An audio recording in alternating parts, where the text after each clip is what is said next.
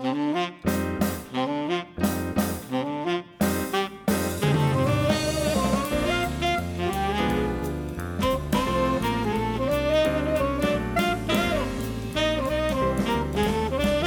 everybody and welcome to episode 443 of Conversation Street.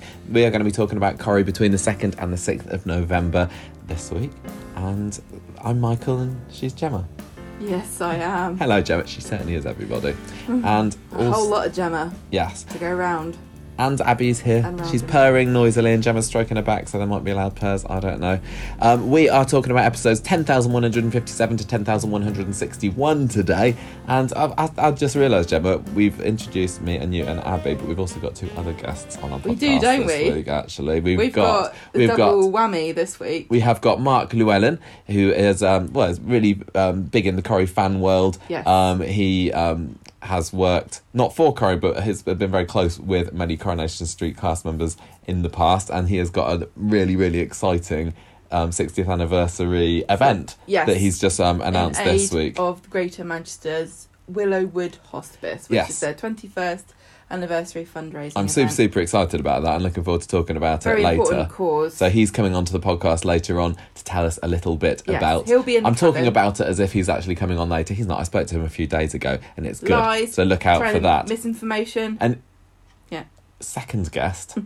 I was going to say even better, but we appreciate all our guests just evenly. We've got Matilda Freeman.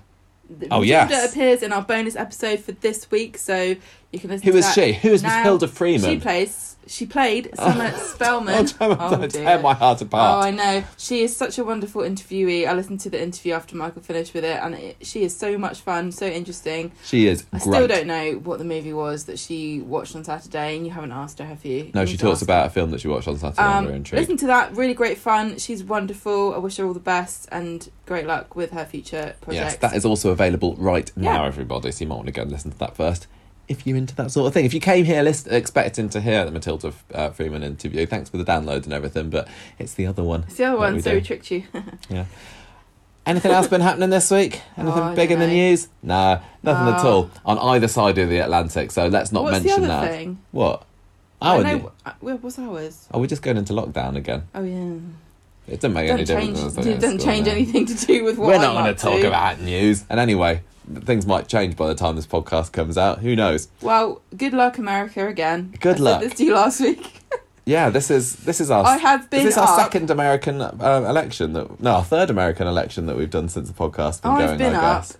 until 4:00 in the morning, several days in a row, watching this guy called John King, who I did not know existed before now. With his map, I sent you a clip. Yeah, I've been seeing him in the morning as well. I've been trying to describe what he does with his maps. It's very confusing when it's 4:00 in the morning.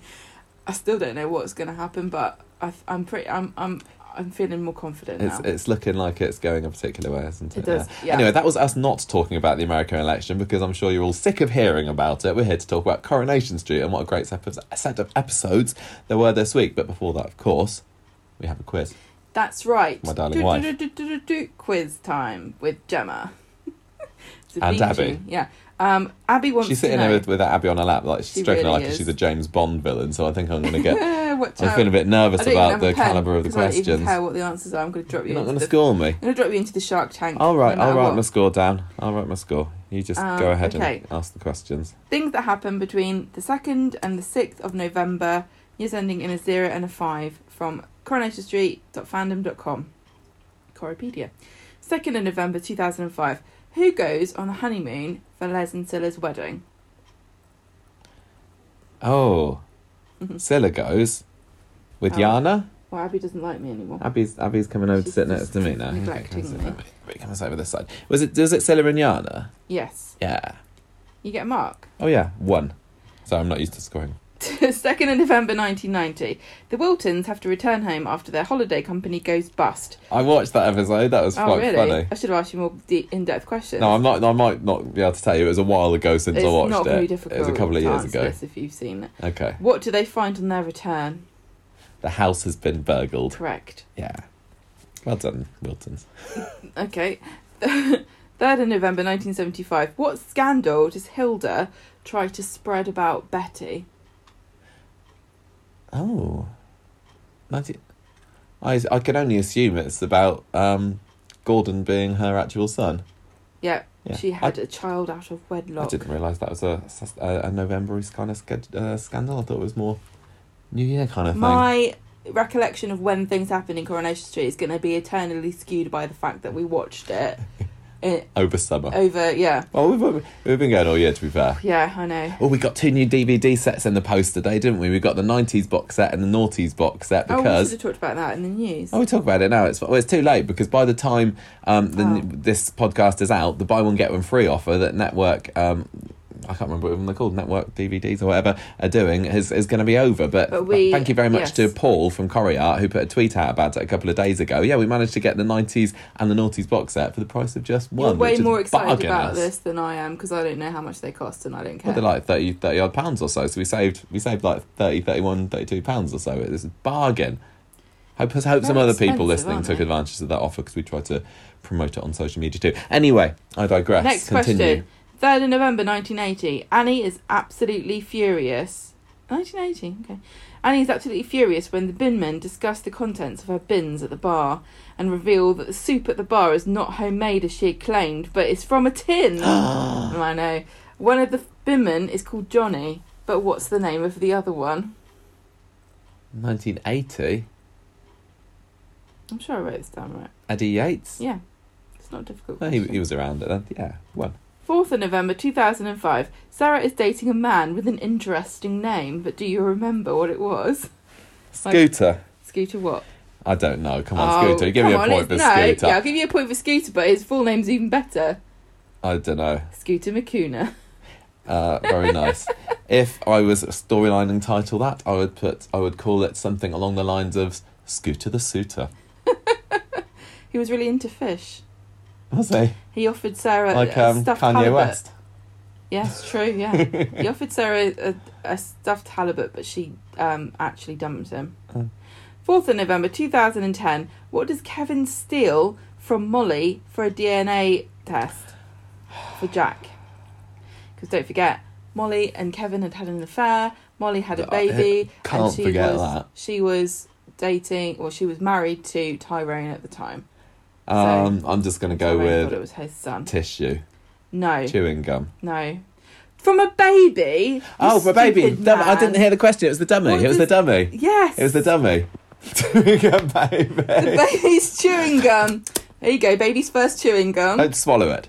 Yes, it was a dummy or pacifier, as you might call it. I would not from call it another pacifier. country. That's another mark. 4th of November 2000. I've lost track. How many questions have we on? I've given myself 5 so far. Is this question 6? 1, 2, 3, 4, 5, 6. That's question 6. That was question 6. Mm-hmm. 6 out of 6. Go. 4th of November 2015. What does Sophie get from Kevin for her 21st birthday? 21% share in the garage. Yes! I was expecting you to go, oh, how am I supposed to know that? Well, you won't know this one. 5th of November 1975. Deirdre demonstrates her skill with which musical instrument in the Rovers to prove to Ray she can play it? Harmonica. Mouth organ. That is a mark. That is a flipping mark. I'm impressed. I'm very impressed. You're probably going to get all of these then. 5th of November 2010. There's 2 questions left. Come on, Michael. Nick and Leanne are thrilled when the sign for their new bar goes up. What is it called? I don't know. Oh, yes you do. Nick and Leanne's new bar in 2000. And 10. Oh, the Joinery. Yes. Right, it all comes down to this one. Come on. And this is where I discover whether this is a well-known thing or not. Okay. 6th of November 1995. Leo Furman calls Raquel a walking what? Oh, no. Oh, I don't know. Oh. I don't know if this was famous. It should be. Or maybe you just don't know it. Is it like alliterative or anything? Yes. Wonderbra. Yes! Yes! Yay! Full marks! You got a full mark! Oh. Is this the first time you've got a full mark? No, of course it's not. Well maybe done. for a little while. I'm so proud of you. I'm very pleased with myself for that. Well done. That's a good way to start the day. That is a good way to start Even the though day. It's 20 past 7. Just don't tell that people will think that we're doing this in order again. We are doing it in order. Oh yeah, This is the first we are thing. actually doing it in order this week. Yeah, We're just we are. not doing it all after we've watched Coronation Street. I hope Yeah. tonight's is good because Well, I really like Monday and Wednesdays. When I said this is a great way to start the day, what I mean by that is that the rest of the day has been absolutely crap. So this is a nice way. I'm going to pretend I've had that an this alright is- day. I've had a terrible day. Right. I made a these- good political joke on WhatsApp earlier with people. I was quite pleased with myself with this. I won't say what it is. This is from the man who didn't know who the Prime Minister was in 2010 when we were on honeymoon, and the taxi man was asking us, and you What? didn't know. You didn't know who the Prime Minister was. You- Yeah, exactly, you I don't know was- who it was now either. You claim many Seven- things about me, like I didn't know who Brad Pitt when we first You met. didn't, you big fat Pippin liar. You blimmin' didn't know who Brad Pitt was. You didn't. You did not know. You didn't know who Brad Pitt was. Why would I make that up? To make me It look doesn't make it makes me stupid. look stupid for marrying you. Right, come on then. He's Right, got a birthday coming birthdays. up. He's got a bonfire birthday. I know it's past they don't. bonfire night. Yeah, we had a great time recording the Matilda Freeman interview during Bonfire Night. Well done. I don't think it picked it No, up. I don't think so. It also didn't pick me up walking through the hallway going, sorry, hang on a minute. I didn't know you started. 7th of November, Michael Byrne, who played Yeah. Ted Page, and Danny Lovely Young, gay Ted. who played Warren Baldwin. 8th of November, Elizabeth Dawn, who played Vera There we Duckworth. go. We're on to a good week. Jane Danson played Leanne Very good Battersby. week. 11th of November, director Will Brenton. 12th of November, Sure, he's lovely. Paul Maxwell played Steve Tanner. Oh, I liked him. This is the Rhea- first year that we've probably read out his birthday and gone, oh yeah, Oh, yes, Steve him. Tanner. Rhea Bailey played Kaz Hammond. 13th of November, which is a Friday the 13th this year, so watch out. it is. Watch out to you, Michael Stark, who played Jerry Morton. Emma Colling, who's the first actress Yeah. to put... Jerry who? Never heard of that family. Jerry says Morton. Emma Colling, who was the first actress to portray Rosie Webster, and Lucy Fallon, who was Bethany Platt the third. That's a pretty good week for birthdays. Yeah. Well done. Well done, everybody. I I know you always have to remark upon the calibre of the birthday. I think I'm saying well done a lot because I'm a teacher. I think I just say well done without actually thinking. Am I actually You never say it to celebrating me. anything congratulatory? What have I not done? Well anything done good? for a fantastic quiz. I did a and quiz, set a birthday. and I did the cabin facts. this week, and I did the feedback. Gemma has been very good. She has offered And this I week. bloody to- keep emptying the dishwasher Yes. because you're not So doing all it. our news and all our feedback this week. That makes it sound like Gemma wrote in the feedback. I wrote in, There's one "This bit of is the feedback that worst Gemma podcast certainly I've ever didn't heard." write, and we'll find more about that If I later. was scoring this podcast, I would probably give it a 3 out of 5 myself. Well, okay. Well, this wasn't you. This other review it that we wasn't. got because they This didn't is the give us a worst 3 out of podcast. 5. The worst written review we've ever had. And it's actually not that bad. Actually, it could be a lot worst. Could be worse, Yeah. but that's for our You have to feedback wait. section You later. have You got to to wait wait. like hours You'll to be hear really that, but excited you can when you skip hear it if it. you want. Yeah. It's just we put it on the Facebook group Can anyway. we do street talk? Yes. Because apparently we waffle too much. Let's Can pause we it. do street talk, Well, we please? can't do it now because we haven't watched tonight's Coronation Street. But let's pause it now, and then for our dear listeners at home or wherever you're listening to this, it's just going to be a smooth Listen to it transition where you like. to Street Talk. Here we go. Okay, we're back. We've watched Coronation Street. We've had our dinner. Was this evening's episode of Coronation Street quite as good as Monday or Wednesdays? I thought it was different. I left Monday and Wednesday's episodes thinking these were really fantastic, and this one was, but for different reasons. I loved the twist on Monday, loved the comedy of Wednesday, and tonight was all about the drama and the angst of Leanne and the Ollie God. Wobble story, really, I know. wasn't it? So I do still stand by the fact that this was a pretty good week of Corrie on the whole. Think I know what I'm going to score it, but let's see by talking about it first and see whether that changes my mind. So we're going to start off with a Ray's Race to Raise the Place story, but it's not just Ray that's doing it this time. He has got an accomplice. Who'd have thought that Roxy would be Debbie? I don't even know whether the name Roxy has even been mentioned in this week's episodes, come to think of it. No, actually, now she's been revealed to be secretly Roxy. Was she actually Roxy? I think she must be I don't know whether 'Cause really, they said actually- whether there's a throwaway line saying, yes, that's right, I'm Roxy. Because actually, although we decided that she is Roxy, no, she never. I don't think that it was ever said that she was, and Roxy and double twist. Debbie are the same person. Just because she's helping him doesn't mean that she's actually Roxy. I assume that she is, but that would be quite a good twist if they're leading us to think that she's And Roxy, actually, but actually Roxy it's somebody is else. Gina. Just Roxy. Yeah. Just somebody called Roxy that nobody's ever met, maybe. What a twist that would be. Roxy is actually her real name. Well, at last we were able to find out on Monday's episode that Debbie is secretly working with Ray, which we had suspected, but the way that they revealed it, I did very, very much enjoy. So we'll talk about that one first. Then we have the Toya Battersby story. Subtitle for this week's episode, Brooker Booker. Oh, no! Emma got arrested. Poor Emma. No, please. On Wednesday. I love her so much. But she got away with it, so it's fine. She did seem to, didn't she? Yeah. We've got 2 new storylines, everybody. 2 storyline titles. Yeah. I'm not really thinking that these are among my best, but Asha is not going to have sex with Corey yet. Gross. But there's probably going to be lots of kissing around. So I'm calling this storyline Asha Pashas. Just to follow up from the Asha Flashes storyline earlier this year. Because I'd never heard of Pashas to mean kissing before, but you said that this is I'm a thing. sure I probably heard it when I watched Neighbours when I was little. Australian slang we're resorting for. Or maybe, it was from Round the Twist. Maybe we did. There were some good kids' TV shows from Australia when we were little, weren't there? Yeah. Babes in Grace is the next storyline title because Grace is pregnant, and we will finish off with Till We Meet Again. Oh God! Well, that's been a storyline title for 3 weeks. I've only just noticed. I'll tell you what, though, you've got well done. You've got all 5 storylines have all got puns. Yeah, and they're all pretty decent. Okay, I'm going to let you have the pleasure of doing the Raise to Raise the Play story, just because this is so good, and I think that you might enjoy talking about what Debbie was getting up to. Oh, I love Debbie. She's so stylish.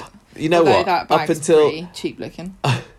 Up until this week, and I'd made no attempt to cover the fact in the podcast up until now, I wasn't so fussed on Debbie. I thought she was fine. It's always nice to have an actress back, but I thought she was all right. But as kind of the antagonist in the Debbie-Abby feud, I was naturally always going to be on Abby's side. But as soon as she, literally, the pre-break time cliffhanger on Monday where she starts bursting into tears, is like, I like you now, and then that continued, especially Wednesday. So good when she was lowering herself to Sally's level, as she put it. Anyway, I get ahead of myself.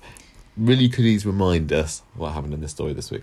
On Monday, Debbie calls Kevin a doormat because he is putting up with Abby being around and being a pain in the bum, and she's trying to get rid of her. Debbie is then mad at Abby because Kev said, "Oh, how long are you going to be hanging around for?"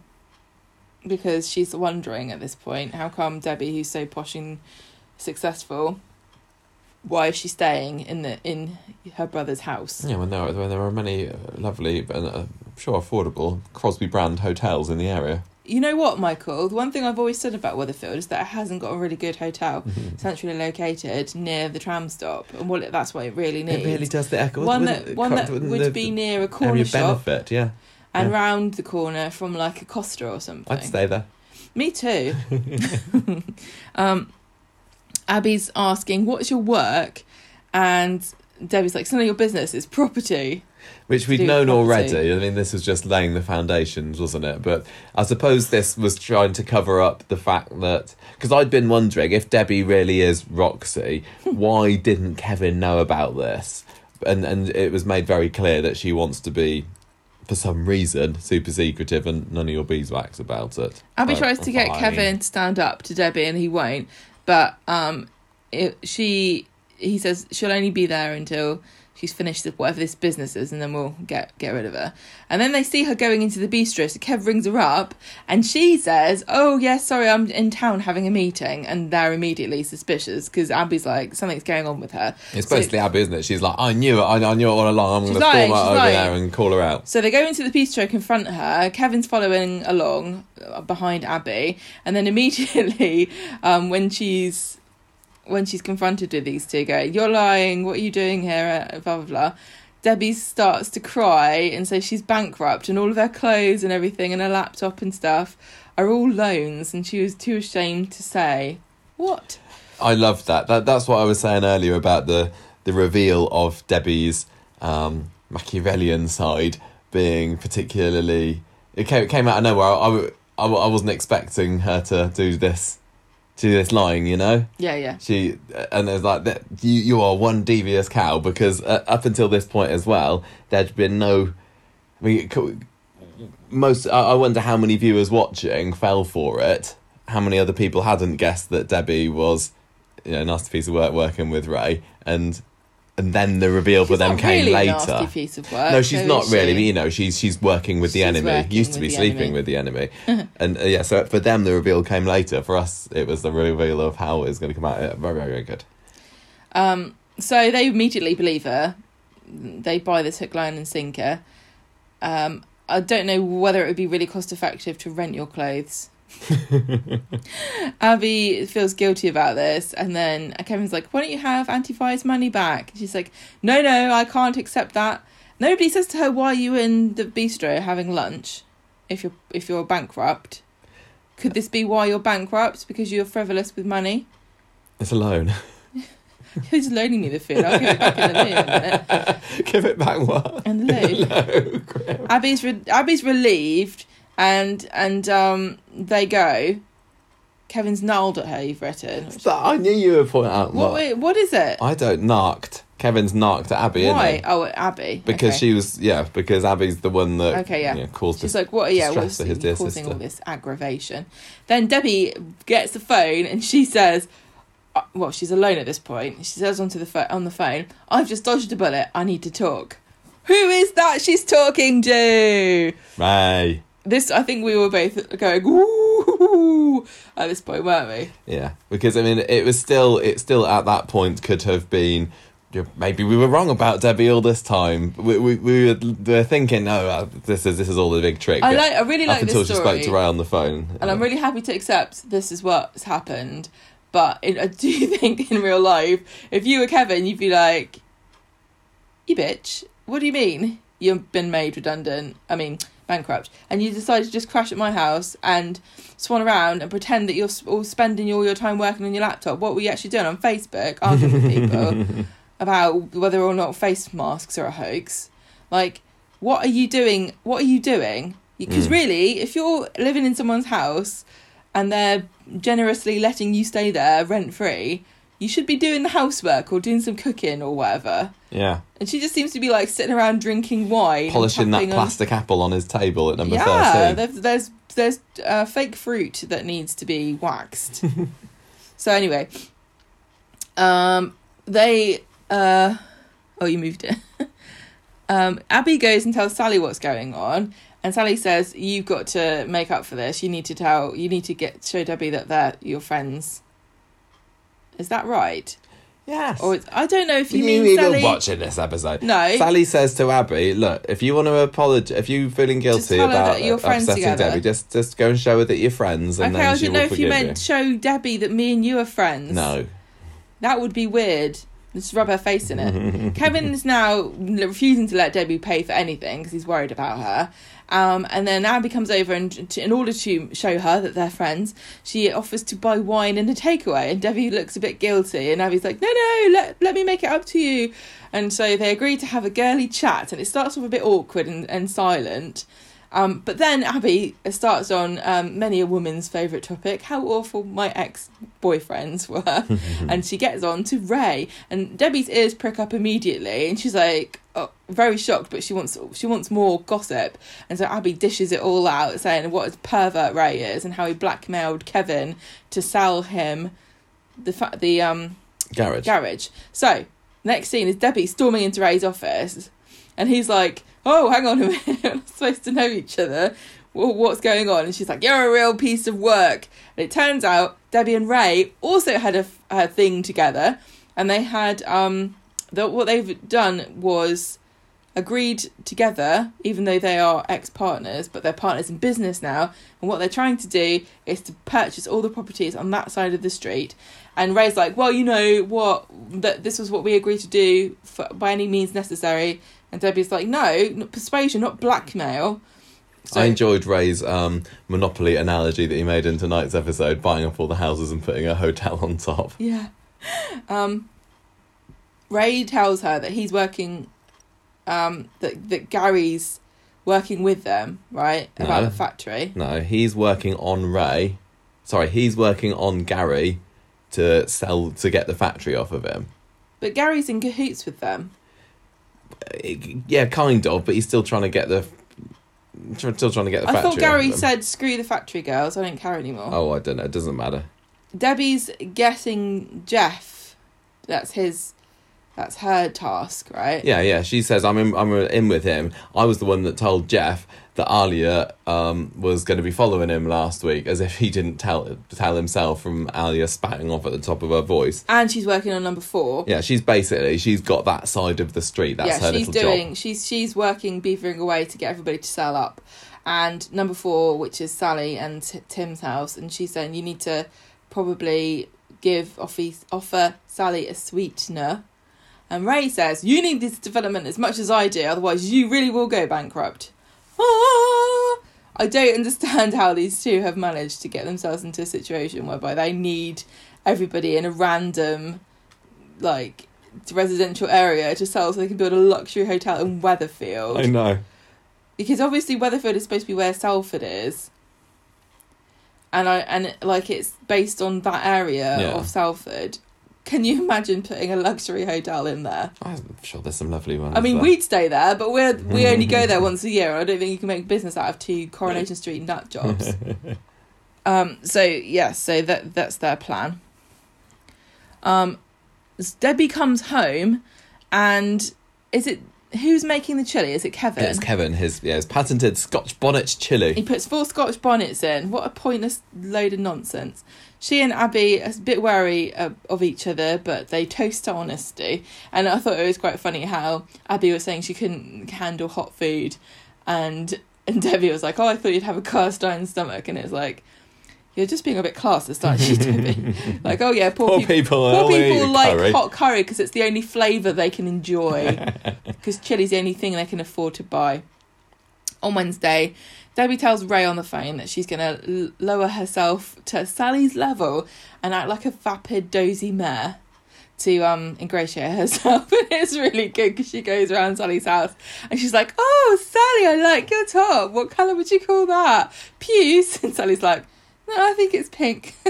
I thought that this was some of the funniest Coronation Street's really been. These series of scenes on Wednesday's episode was right up my street. And silly, I thought it was just the right side of being too silly, because quite often Coronation Street tries to do humour and it falls flat for me. Like Mary, sometimes I think, no, that's too silly. It's no good. Kirk, no good. But I found this just right. I found the whole series of scenes with Sally and Debbie just brilliant on Wednesday. And she compliments her on her chimney as well. We used to have a chimney, didn't we? But it's been destroyed by the bald git next door coming in and breaking with his shovel. Ours was destroyed by the window washer who tried to pretend it wasn't him. Yes. Debbie's just like, oh, is that a chimney, Sally? Oh, a chimney. They're classy, aren't they? They're very good. Yeah, 10 years ago that would have been all the rage. Then she brings up Jeff and she's like, "Oh, I don't know how you could live around here next to this monster. I would have thought you'd live somewhere posher like Cheshire." And Sally's like, "Oh, I'd love to move somewhere like that, but it would kill me to leave my conservatory and hot tub." And Debbie's like, "Why don't we have a chimney christening party?" Talking of Sally's hot tub, I enjoyed this thing. Was it?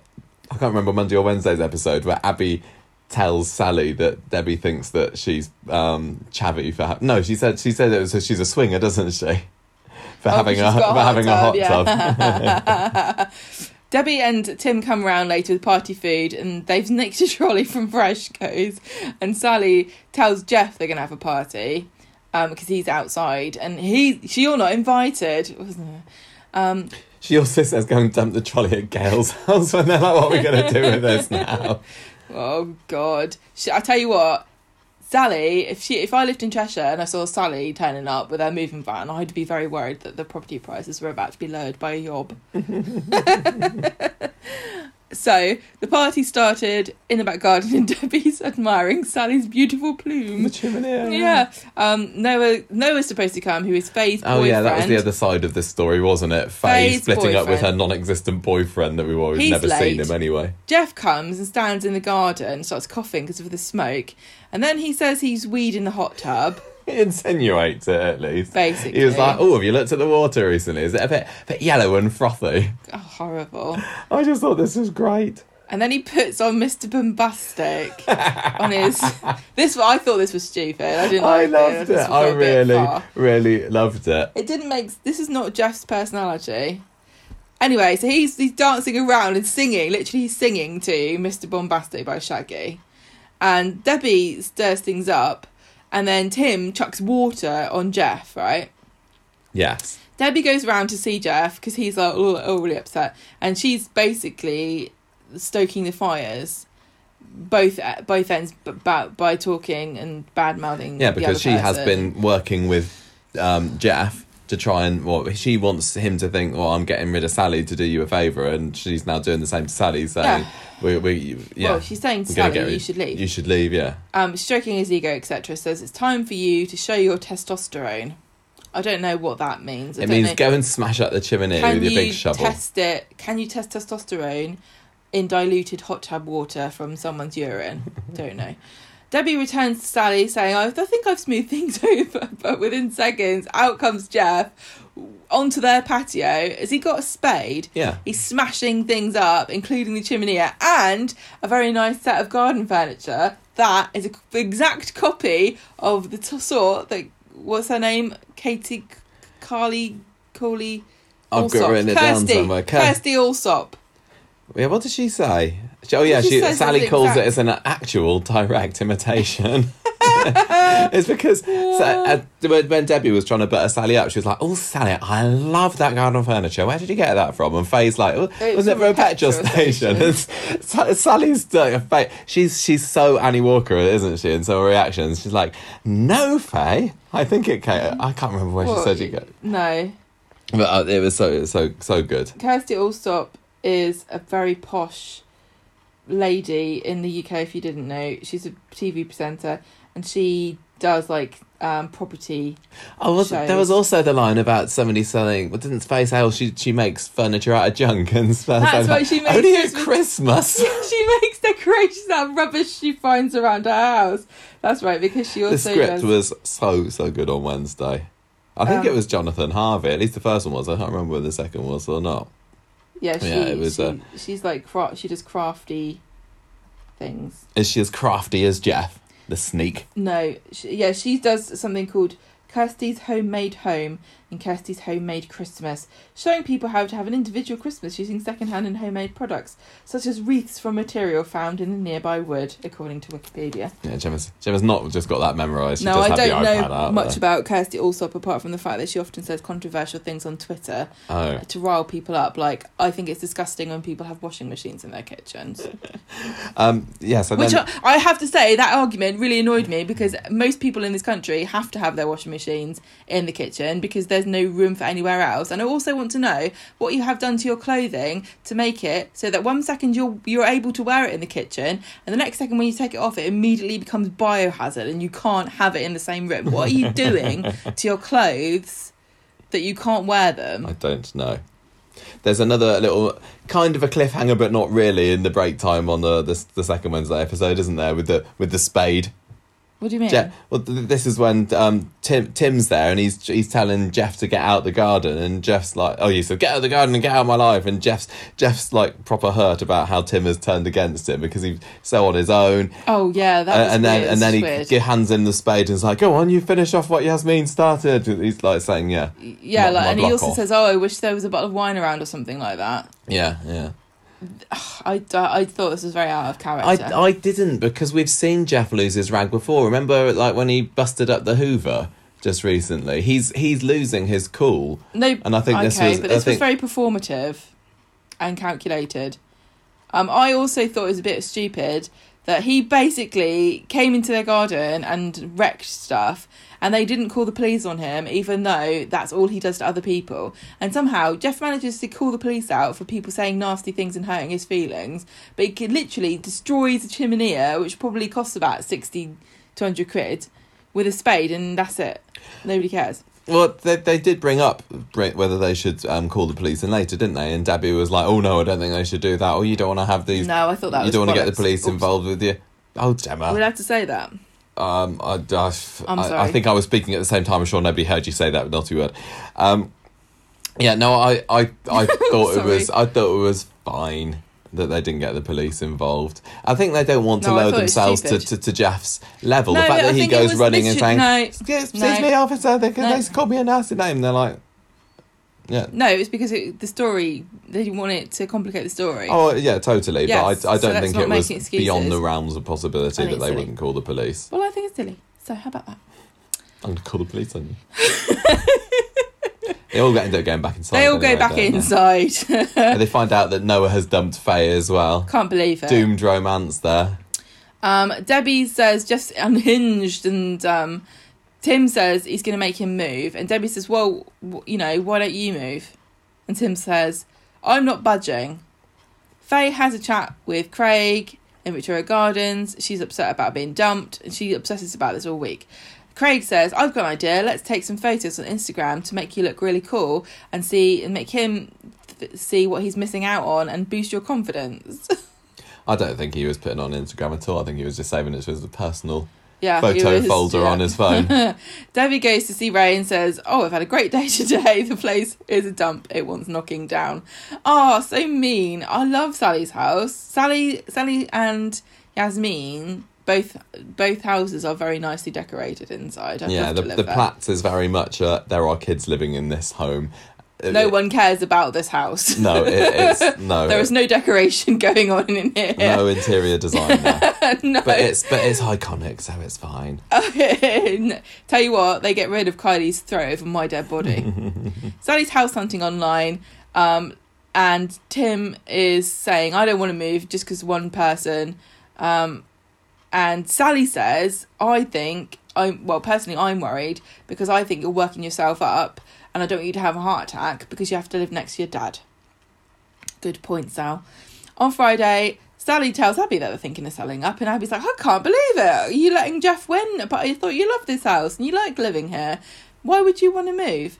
Jeff sees Faye in the street and tries to apologise to her for ruining the party. Yeah, because as well as being a chimney christening party, it was also supposed to be Noah coming round, wasn't it? We didn't say. Yeah. And he wasn't going to come anyway. And Tim had told Jeff that he'd spoilt Faye's, big party, but yeah. Didn't And matter. he tries to apologise. She won't hear and shouts at him.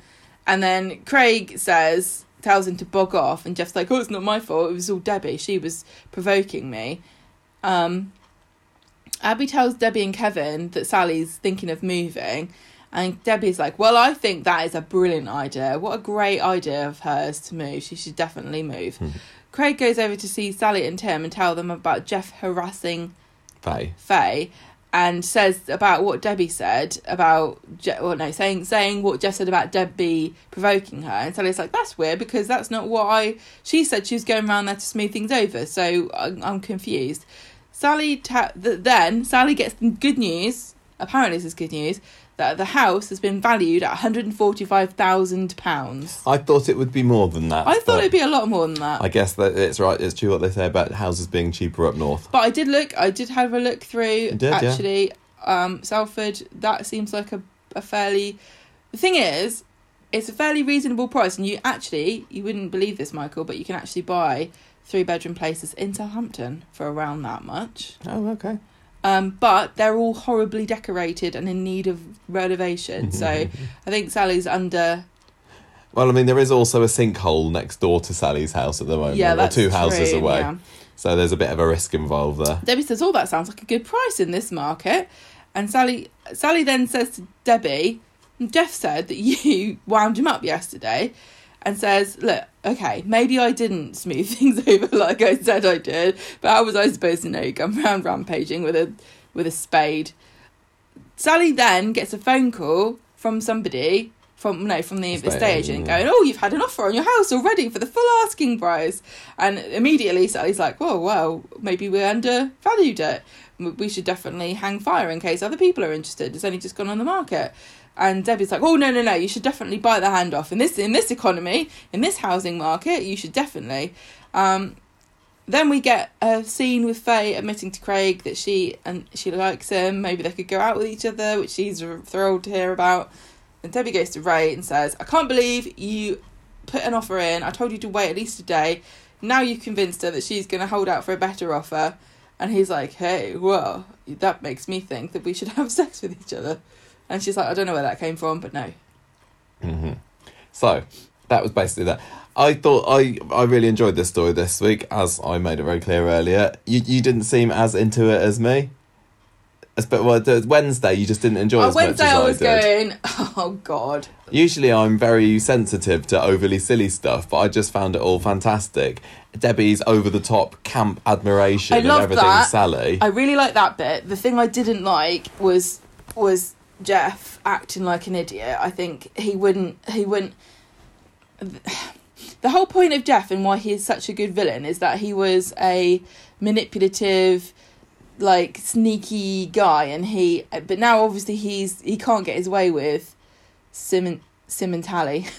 So he's kind of... But he'd been working with Debbie, and I think she probably told him, you need to make a nuisance of yourself. They're going to have a party. I'm going to convince them to have a party. You need to put your music on loud, be an obnoxious neighbour, and try and convince them to do it. I don't think that was all that right, was him being him. I understand what you're saying. I just think that you don't normally,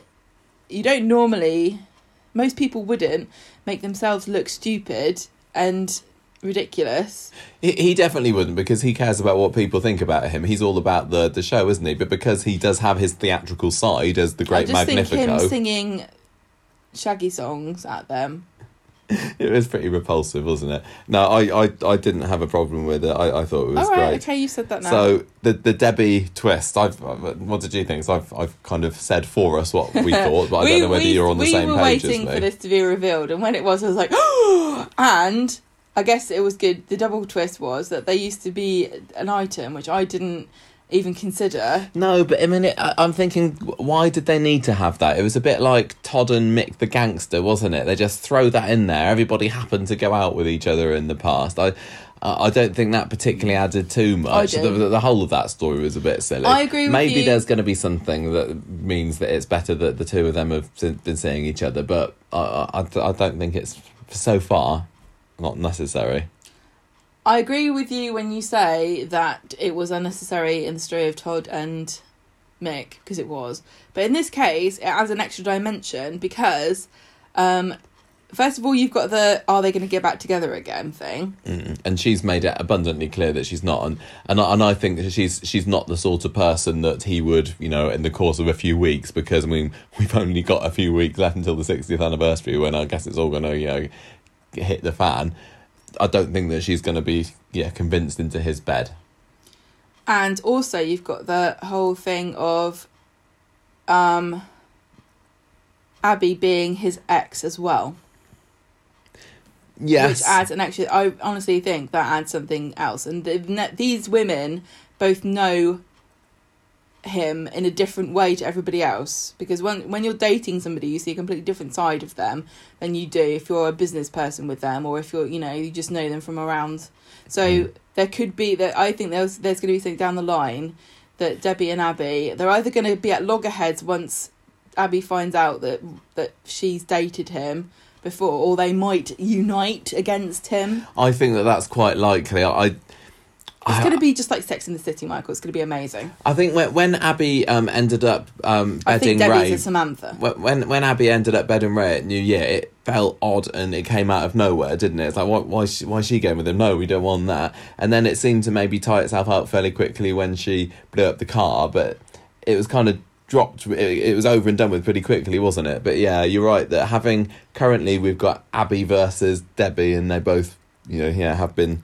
with Ray before is one thing, but I don't think they're going to keep Debbie evil, because as manipulative as she's being and as deceitful as she's being, I don't think that she is a villain in inverted commas, although I think I'd quite like her to be one. We've seen enough of her this week. I want her to commit a bit more to being cutthroat, because at the moment she seems to have fallen into the exact same trap as Gary has, where the writers are like, we want them to sort of facilitate what the main villain it wants, but we don't want them to actually be we don't want the viewers to dislike them. The difference between Gary and Debbie, one of them for me, is that we've seen a lot of looks of Gary just looking anxious about, what have I become, kind of thing, and with Debbie we're not. She knows what she's doing, and I like her, and she's like when She's she practical. found out that she's got involved with this with Ray, who's accused of being a massive pervert, she just went and marched up into the bistro and told him straight to his face, "What the hell have you been doing to my brother?" No, you keep saying that Ray's evil and like he's a villain and everything, but again, I just have to remind you, all he's done is want to redevelop an area of the inner city and build a luxury hotel. But he was introduced as a villain in Michelle's story last year, wasn't he? I know, yeah. Let's remind me that he actually was a bit of a sex pest. Yeah. And tried to molest Michelle and also I don't know. Yeah, did he with Bethany? I can't remember. Well, he lured her to the hotel, didn't he? Oh, yeah, of course. So we know that he's inappropriate with women and a bit rapey. Very bad. But is that is building a luxury hotel on a par with that? Is that a sort of equal crime, are we saying?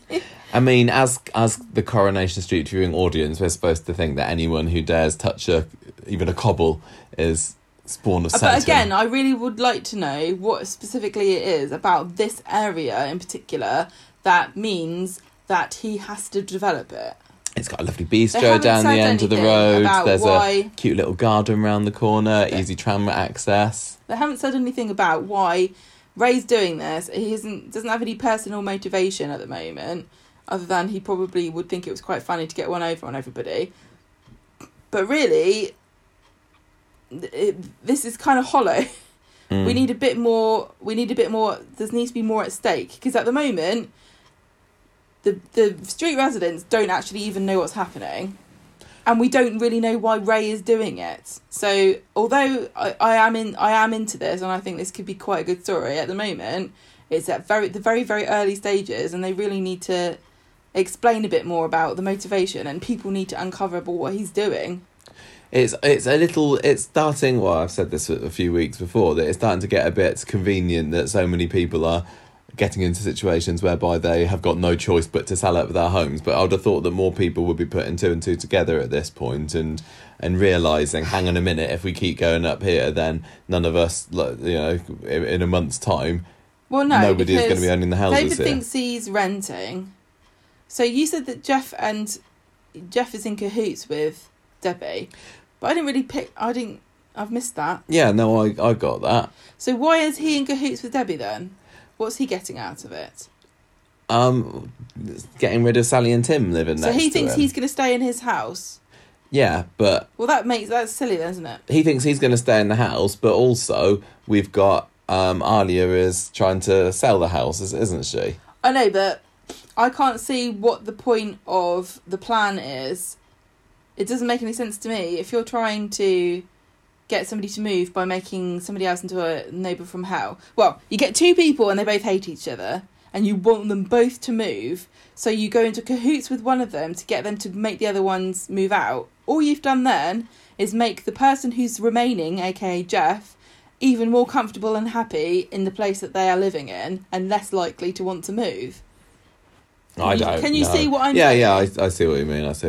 It doesn't make sense. She should be playing them off each other and trying to prevent them from telling each other that they both want to move. Well, I'm sure that there's a good plan. And let's face it, Jeff isn't going to want to move anyway, because he'll lose the house. At the moment, he has half share in a house that the other person can't access or use because they're in prison. If he moves out, he has half the value of the house, and therefore he can't live in somewhere that's going to be as good. And if he's going to get 145 grand for it, that's not enough to buy much of a... It's going to be a very small place. Yeah. Like he said, nowhere to put his magic stuff. Oh yeah, he does, isn't it?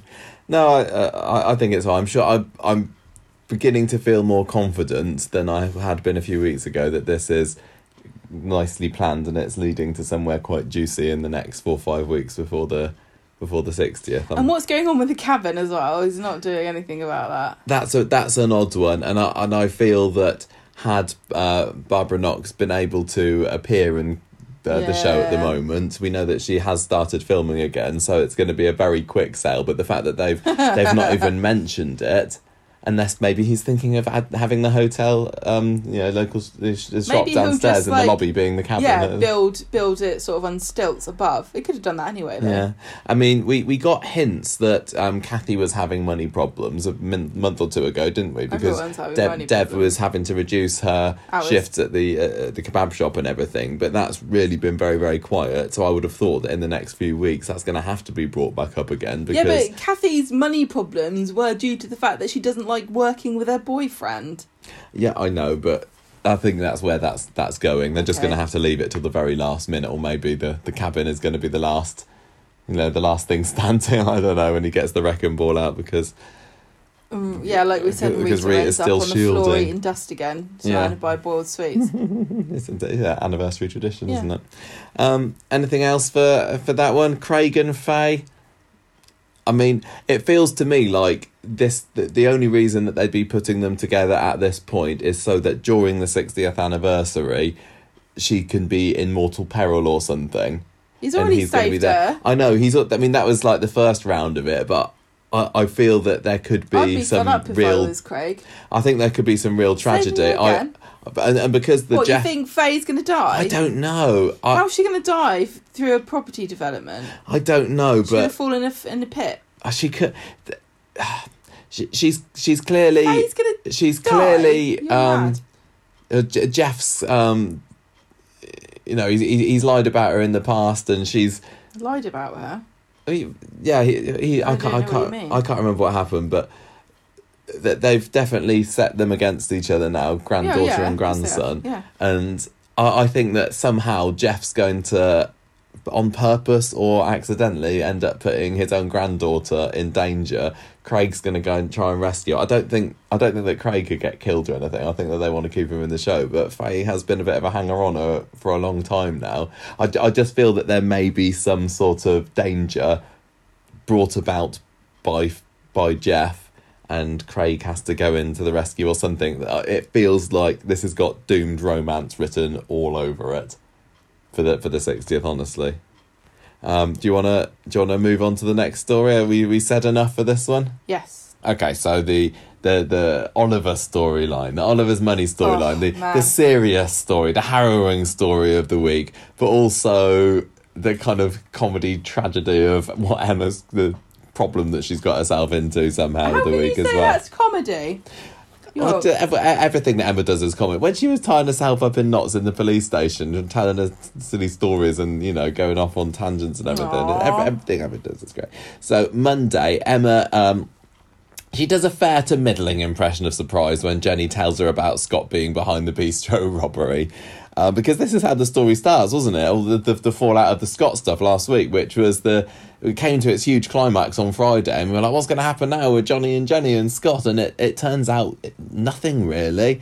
It's kind of swept under the carpet, but the money that Scott gave Emma to keep her quiet about him having a gun in his bag is kind of takes centre stage for Monday and Wednesday at least. So she Emma is tying herself in knots about what should I do about this money? And no, she's already at this point given it to Imran, hasn't she, to pay off the solicitor? Yes, he's given it. He's already transferred it to somebody else. Yeah, so she confides in Alina later, who I keep forgetting that she even exists. I used to really enjoy Alina, and then she comes in does a few things, and then so sad. She seems like a bit pointless at the moment. I want to see more of her. Do I? I don't know. Anyway, Alina says you got to tell the police about this, and Emma thinks it's too late. What a dilemma she's in. I'm in a dilemma. And Alina knows from first-hand experience what dodgy people are like. They're dodgy. That's what you need to sort this. Stop it. Ryan's been drafted into the Rovers later, as Emma has apparently got sick and has had to go home. Kirk finds Johnny in the pub and says, I heard that you were the one that reported Scott for robbing the bistro, and he was the one that shot Craig. You're a hero. And it's the age-old tropey situation of somebody who feels guilty about something being told how wonderful they are. And they're like, but you don't... I can't accept this praise. Which we also see a lot of in the Ollie storyline with Nick being told by Leanne that isn't he a great dad when actually he's secretly going behind her back. And anyway, He's not done anything. Emma goes over to see Amy, and then she gets a sob story about how terrible this whole Ollie situation is. But Amy says, but Emma, thank you so much for being so great. You donated this £5,000. Aren't you wonderful? So both her and Johnny have been told literally in the space of 2 scenes that they're both wonderful when they know that they've got deep, dark secrets. Now it's Emma's time to squirm. So Johnny, back at the Rovers, is panicking. And Jenny says, look, everything's going to be all right. Don't worry about it. You didn't hold the gun. You were the one that called the police. You got nothing to worry about. It's fine. Johnny still feels responsible for Craig's injuries, though, and Grant's death, the security guard. And Jenny's like, look, Johnny, I'm worried. You're making yourself ill. It's my responsibility to keep you safe and healthy. Let's just not talk about this again. No more. Yeah, the best, end of conversation. The healthiest thing to do. You're worried about something, just to bottle all your feelings up and not talk about it. Yeah, and we'll open it up again next time our filming block comes round, basically. Yeah. So this is when the focus turns more over to Emma, because the cops come into the Rovers, I think it was. I can't remember. Did they go to number 1? I can't remember where she is. Saying, can I come and talk to you? Oh, no, they catch her on a bench or something, don't they? Yeah, she's there. She's literally there going, oh, I don't know what I should do about this money that I stole. And then the police come over and go, Emma Brooker, have you stolen money? She's like, yeah. Yeah, so it turns out that Scott has told the cops about the money. We don't get to see Scott at all this week, do we? Considering, you know, how big of a character he was last week. And that's it feels like he must be gone. I know, it feels like we've maybe seen the last of Scott when it felt like he wasn't quite done. But I suppose they didn't really need him. No. But it felt very abrupt. But again, I'll say this story, I feel, was supposed to be tied up about 4, 5, 6 months ago because of the pandemic. They've had to prolong it. So I guess they just wanted to get rid of the actor, maybe. Anyway, Emma completely denies the money. She very, very strenuously denies that she knows anything about this. It's not true. Scott's telling a load of lies. I felt like the police officer probably didn't believe her because she's not the best liar, is she? If she feels guilty about something, she wears a heart on her sleeve, so you're going to know. But anyway, what can they do? She reminds me of those videos you see of the owners coming back from somewhere and everything's wrecked, and they go to the dog and they're like, did you do this? And the dog looks at them sideways like, no, definitely not. Totally. It couldn't possibly be me. So Emma goes over to number 1 later and confesses to Steve, and he can't believe what he's hearing. I mean, he was like, when I was your age, I was doing dodgy things with money, which, if you've been watching the repeats on ITV3, knows very, very true. But he's like, you're not like this, you're just a good girl. Can I just say that I feel that Emma's been shafted by everybody here, right? Because normally somebody goes and says, oh, I've got a terrible confession to make. I've murdered 10 men and buried them under the patio.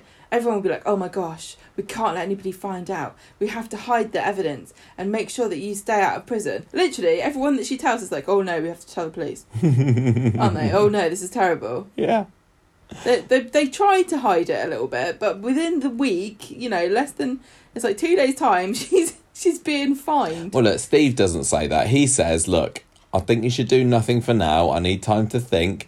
She's like, oh, I'd go to prison if it meant keeping the money and saving on his life. And he's like, how much was it? £5,000. It wasn't that all much, it takes. was it?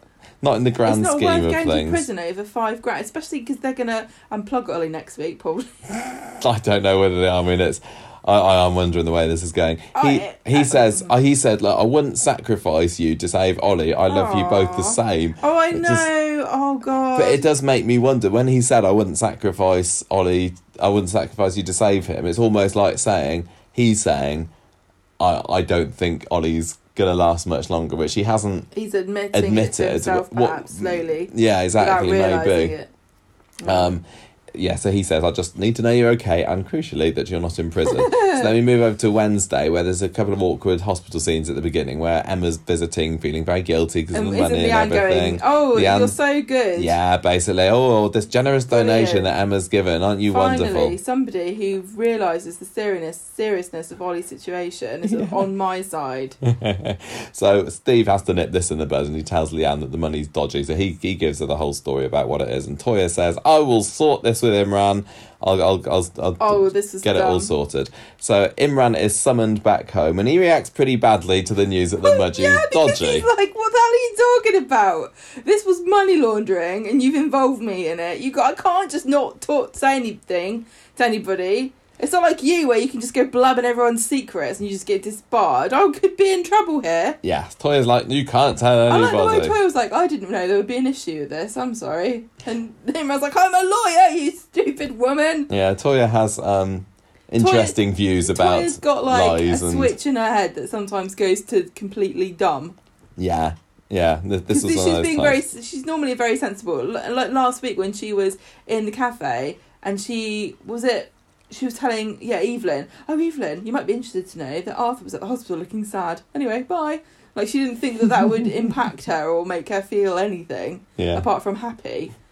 Oh, good, my ex-boyfriend's at the hospital looking sad. Good on him. That's brilliant. I'm so glad he's suffering. Well, Emma comes round later, and Imran is all for fessing up to Elliot, who's the special helper lawyer bloke, and Emma needs to go to the police, and she is in tears.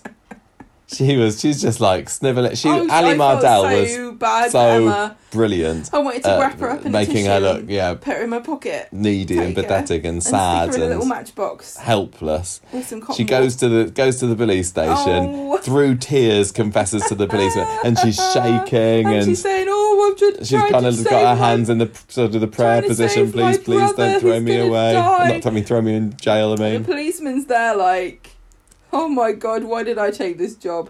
I thought it was going to be, I'd rather wrangle drunks all weekend than deal with this poor crying woman that I have to arrest. I thought that the casting of the police officer was quite good because he wasn't one of these, hard guys, was he? He looked kind of soft and nice. He wasn't being nice to her, but he wasn't being horrible. No, he looked the sort that was like, I've got a job to do. I can totally see what you're saying here. It's going to be a lot easier on both of us if I just do it to the letter. Yeah, she just sobs and sobs. Oh my God, I felt so bad for her. She arrests her. He arrests her. They're going to go to court. Oh, she's just crying. Yeah. But then it's fine at the end of the episode because she's just got let off with... Well, she's been charged with money laundering, but she's just going to get a fine in community service, really. So it's all okay. I did feel that was tied up a little bit too quickly. And when she was coming home, the fact that she'd been... the makeup had been streaming down her face, 5 minutes earlier, and then she strolls back into number one going, yeah, I'm fine. Do you think when she says, if I've got to pay a fine and...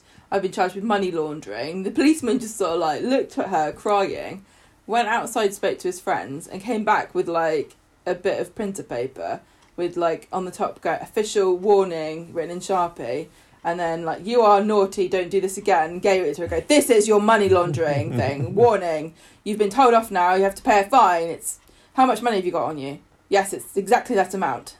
I know. Like, it doesn't feel official at all, does it? No. And like, you've got to do community service, which means you have to put this banana peel that I've just eaten in that bin there, okay? Right. Okay, no, don't do it again, sorry, officer, I'll never do it again, I promise. Okay, thank you, I promise I'll put it in the bin, really well. Just do it, okay, and get out. So Friday... Sadly, I don't think Emma even appears on it, does she? The focus is then at the hospital with Leanne and Nick and Simon, who is a rare sight indeed on the street. I just really love Wednesday's episode with Emma. She was so good. She was a real star. She really, Ali Mardell. and we often say when it comes to comedic actors that they can lose their appeal very quickly if you give them too many serious scenes, and Emma has been in danger of this happening, but for some reason Wednesday's episode it didn't make me go, oh God, Emma's crying again. I've complained loads about Emma have just misery heaped upon her. Her real dad dies, and Eccles died and she was looking after her. Yeah, but this particular one, for some reason, because it was over so quickly, and it was sort of like, I don't know, it's because I wasn't really worried for her that much. She was doing. I thought she was doing something for the right reasons, but I suppose she was with Eccles as well, wasn't she? She didn't do anything wrong with Eccles, did she? No. I think I didn't like the Eccles bit was because everybody was being mean to her, whereas this one, when she was crying, even the policeman was like, oh. Anyway, so Friday, Leanne is telling Simon that this Wendy woman doesn't trust her.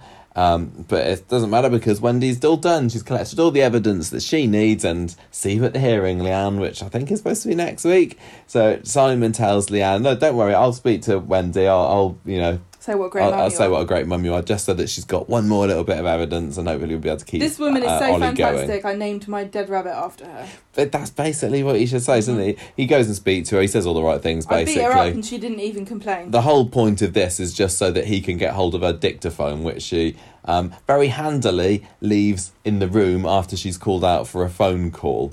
So over at the Platt's house, Nick and Gail are having another one of these heart-to-heart mum and son scenes. I thought that was some really great stuff there between Helen and Ben, actually. It's basically talking about Sam going in. Maybe Nick says, Sam going in what? To go and see Oliver, maybe having another kid around is going to, a kid's voice might stir something in Ollie, and Gail's saying, I don't know whether that's the right thing, and maybe a bit traumatic for him. Sam? Yeah, that's what Gail was saying. Yeah. And speaking of trauma, this is when Nick admits to Gail that he's really, really struggling, and he's realised things are never going to be the same again. I really like this because this is something that when you go through something really traumatic is the only word I can think of. When somebody dies or something like this happens, you suddenly have this realisation, like, my life's changed and I can't go back to where I was before. And so seeing him vocalising that, I thought was really good writing and really good performance. I really liked it at the end of the scene where he just says, I love you, Mum. And she's like, I love you too. And you don't get that very much between those two, do you? Yeah. Gail's like, you'll get over it. She quite sensibly and seriously says that time's a great healer. I think that she did a really good. She does. She says, that's a really good thing to say. Time is a healer, because it's like she wasn't saying get over it or you will get over it or whatever. She was saying, I know it's tough. Well, she kind of says, I've been through so much tragedy, but not in a way to like rub it in or anything. But she really, if anyone knows from first-hand experience what it's like to get over the death of a loved relative, it's Gail. Sometimes you even forget they even existed, Nick. You'll be surprised. So Simon comes in and shows Leanne and Nick. He's looking a bit guilty about it, isn't he? He's looking a bit sheepish, because he's a bit of a bad lad, but he's got, he knows his right from wrong, doesn't he? And he realises, I think we could get in trouble for this. I've taken this dictaphone. I don't know what. I don't know if I should have done. And Nick says, look, if we just take it back, then nobody will know and it'll be absolutely fine. And Leanne's straight away like, no, hang on a minute, I want to listen, I want to spy on to what Wendy's been saying about me. Thank you very much, I'll take that. Once you've got this thing, you can be accused of listening to it. And you can't prove that you did or you didn't, so you might as well. Yeah, although knowing then they probably forgot to rewind the tape afterwards once they finished listening to it. Wendy's, I was wondering, we'll get to what happens at the end. So they listen into it and they start to hear the interviews that Wendy had done with everybody, including Dr. Ward. Well, it's Dr. Hospital. Oh yeah, sorry, it was Dr. Hospital, wasn't it? And Leanne is just listening. It's almost not to hear what's being said, but just to pinpoint out the bits that. Yeah, she's honing in on anything at all. Yeah, you're right, that she can spin as negative. And then once she's heard all she wants to from that one, they skip to the next one. And this was the tail end of the interview with Nick.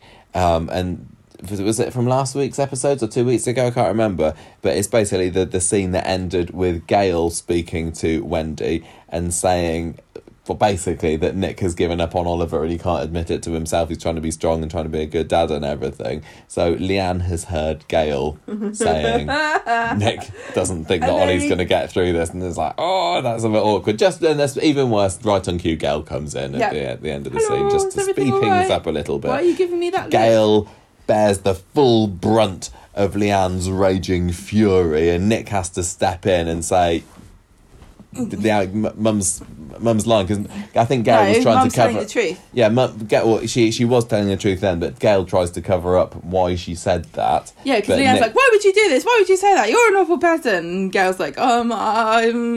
Yeah, so Nick says Gail was right. I think it's time to to let him go, he says in the next scene, which was, I mean, when you hear that, I was like cringing and squirming inside, because it's such a horrible thing to say, and I know you just know what Leanne's reaction to that's going to be. She's not going to go, "You're right, Nick. You've made a really well-reasoned decision there." Yeah. I was thinking the same to myself, actually. I've been secretly thinking that the whole time. Yeah, but all these trips to the hospital, such a pain. I know. No, Leanne refuses still doggedly to refuse up on Ollie, as she should. And if Leanne had backed down, then I would have thought, no, that's out of character. No, she's like, what, you as well? She's going to have to eventually. There's going to be some tragic scenes with Leanne pushing a button or something in a couple of weeks' time. I don't think they give you a button. What do they do it then? What are you talking about? They give him a knife, slit his throat. Michael, be sensitive, please. I don't know how they do it. Michael, they don't put the bloody parents in charge of it, do they? What they'll do is say, we're going to remove life support, and we don't know how long he will be around for. All right, then. And he will slip away. He won't know what's happening. Don't worry. He won't suffer. All I'm trying to remember... I'm not going to go press this button. Yeah, it's like, we're not doing it. We're washing our hands of this. You can't blame us for this one, Leanne. We call this the kill switch. just in the back of my head, I'm thinking about when Charlotte Hoyle was in intensive care 10 years ago. Right. And I'm sure that it was... I think I've got a memory of that as well, when they said to John, like, would you like to cut the ribbon? Hoyles, basically, it was Charlotte's parents were there, and they were like, oh, you knew Charlotte so well, I think you should be the one that does it. Maybe I remember it. Maybe things were different back then. The cord out. Maybe if it's a kid, then it's the doctor that gets the hard task of doing it. But anyway, we're getting Michael, into... you're so insensitive. Rather insensitive... territory here, so I apologise. Anyway, so Leanne is saying, how can you betray Oliver like this? There's no coming back for this now. We're finished. Yeah. And Nick's saying, no, we've got to let him go. And she refuses to give up on him. But he's now trying to present the evidence that there's not a single doctor that they've spoken to that thinks that Ollie's got any chance of coming back from this. He says it's cruel and unfair, but we got to admit it, it's over. And I think deep down you know that. And she kind of gives him a look, doesn't she? But, oh dear. Yeah. I still don't know whether she knows it. I think anybody... It's hard. You think that anybody in that situation would know it, but you think you were betraying him if you give that thought more than... Yeah. You know... Leanne's the only thing that Oliver's got left. Yeah. So she would feel like a terrible, terrible mum if she thought about that for more than a second. She pushes it right. She can't, in her mind, right, this is the thing. In her mind, she's the only thing standing between Oliver and death. Yeah. So therefore, if she gives up, she's the one responsible for killing Oliver. Yeah. You're right. And she's a sensible woman. She's intelligent. I mean, this is what Dr. Hospital was saying to Wendy on the dictaphone. Yeah, like they're really good parents. They're good parents. They just want to do the right thing. They're both educated. Yeah. Well, Leanne's not educated particularly. She's went to the streets, the University of Hard Knocks. Yeah. But, yeah, so... I mean, the thing is, for all that we're saying, Leanne must realise, the amount of times you've seen stories online or in magazines like, oh, miracle happened, I was told I would die, I was given 6 months to live, and now, I cured myself, I did this or the other. There's always a miracle. I don't think there is for this disorder, this disease. There can't be. But I don't think that it's fair to say that she's delusional. She must have entertained the idea at some point. Of course she did. Just buried it. Yeah. Because she can't allow herself to think it. She's the only one who's got left. Yeah, and she's just pushing everybody away that's suggesting it, which in the end of the episode includes Nick. She starts to blame... She'll bring Sam into it and says, well, shiny new sun. Yeah, exactly. You don't even need Ollie. You're just ready to move on to the next one, which is cruel. But it was totally why she would think that, and she's just clinging on to anything because she's now that Nick is standing against her, she's just kind of throwing at him, and she knows that it's going to hurt him to use his newfound son as a weapon against him. Well, she's probably and just then also she draws the final blow. Like, he's not saying this because Oliver's definitely going to die. He's saying this because of Sam. Yeah. So rationalising it like that in her brain is protecting her from the truth. Yeah, but anyway, basically, they're finished by the end of the episodes. This is not the first time she's told him this. No, she's kind of flip-flops between we're finished and, oh, Nick, you're so wonderful. Nick, you're really supportive. Yeah, and if it wasn't for you, we wouldn't have this money. But yeah, this week we're ending on a we're finished. Yeah. And we also had just a little bit before that the scene with the dictaphone going back to Wendy and Gail. Gail trying to play hardball. Yeah. Like a mafia boss. She kind of says, "Oh, well, look, isn't that your dictaphone there? Oh, what, you left it around? Wouldn't it be a shame if somebody had heard all your confidential reports?" Good job we didn't listen to it, and we won't tell anybody that you're so clumsy. You left all this confidential testimony lying around. Don't worry, your secret's safe with us. On your way. Mm. And Simon's like, "Don't give up your day job, Gail." Yeah, what is that these days? I've got no idea what Gail does. Right. I think she's big on TikTok. What have we got to add to this? I think we've kind of been talking about it as we gone along. What did you think about? Let's go with the Emma stuff first. Did you think that she was right to make the confession? Yeah, because this is the sort of thing that if you don't, you just hangs around for ages and you eventually get found out. Yeah. It did feel a bit harsh with everybody saying just go off to the station, and she had to take the long and lonely walk there. You're on your own, love. I know, we should have had a scene really of her, like a high scene of her walking in there on her own, but just it felt maybe that it was tragic enough already. I really loved her just crying in the police. This is what I would do if I was a bit ever in trouble. I'd just cry and cry and cry. It was a bit like a lame dog kind of hobbling into the vets to go and get its lethal injection. Can you please put me down? Yeah, basically. But you're right, she kind of had to, because these things always, the truth always comes out, especially in soaps. It was donated through 2 lawyers is like, oops. Yeah, it was just a shame that it was swept under the carpet a little bit. The fact that there was an armed gunman last week. I know, is this the end of it now? Well, I don't know, because one of the things she says in the interview, when the police officer asked her, was, "Does your lawyer know about this?" And she says yes, and it just makes me think that either Imran or Elliot are going to get into big trouble for this. No, I don't think so, because they both went, okay, yeah, you have to go to the police.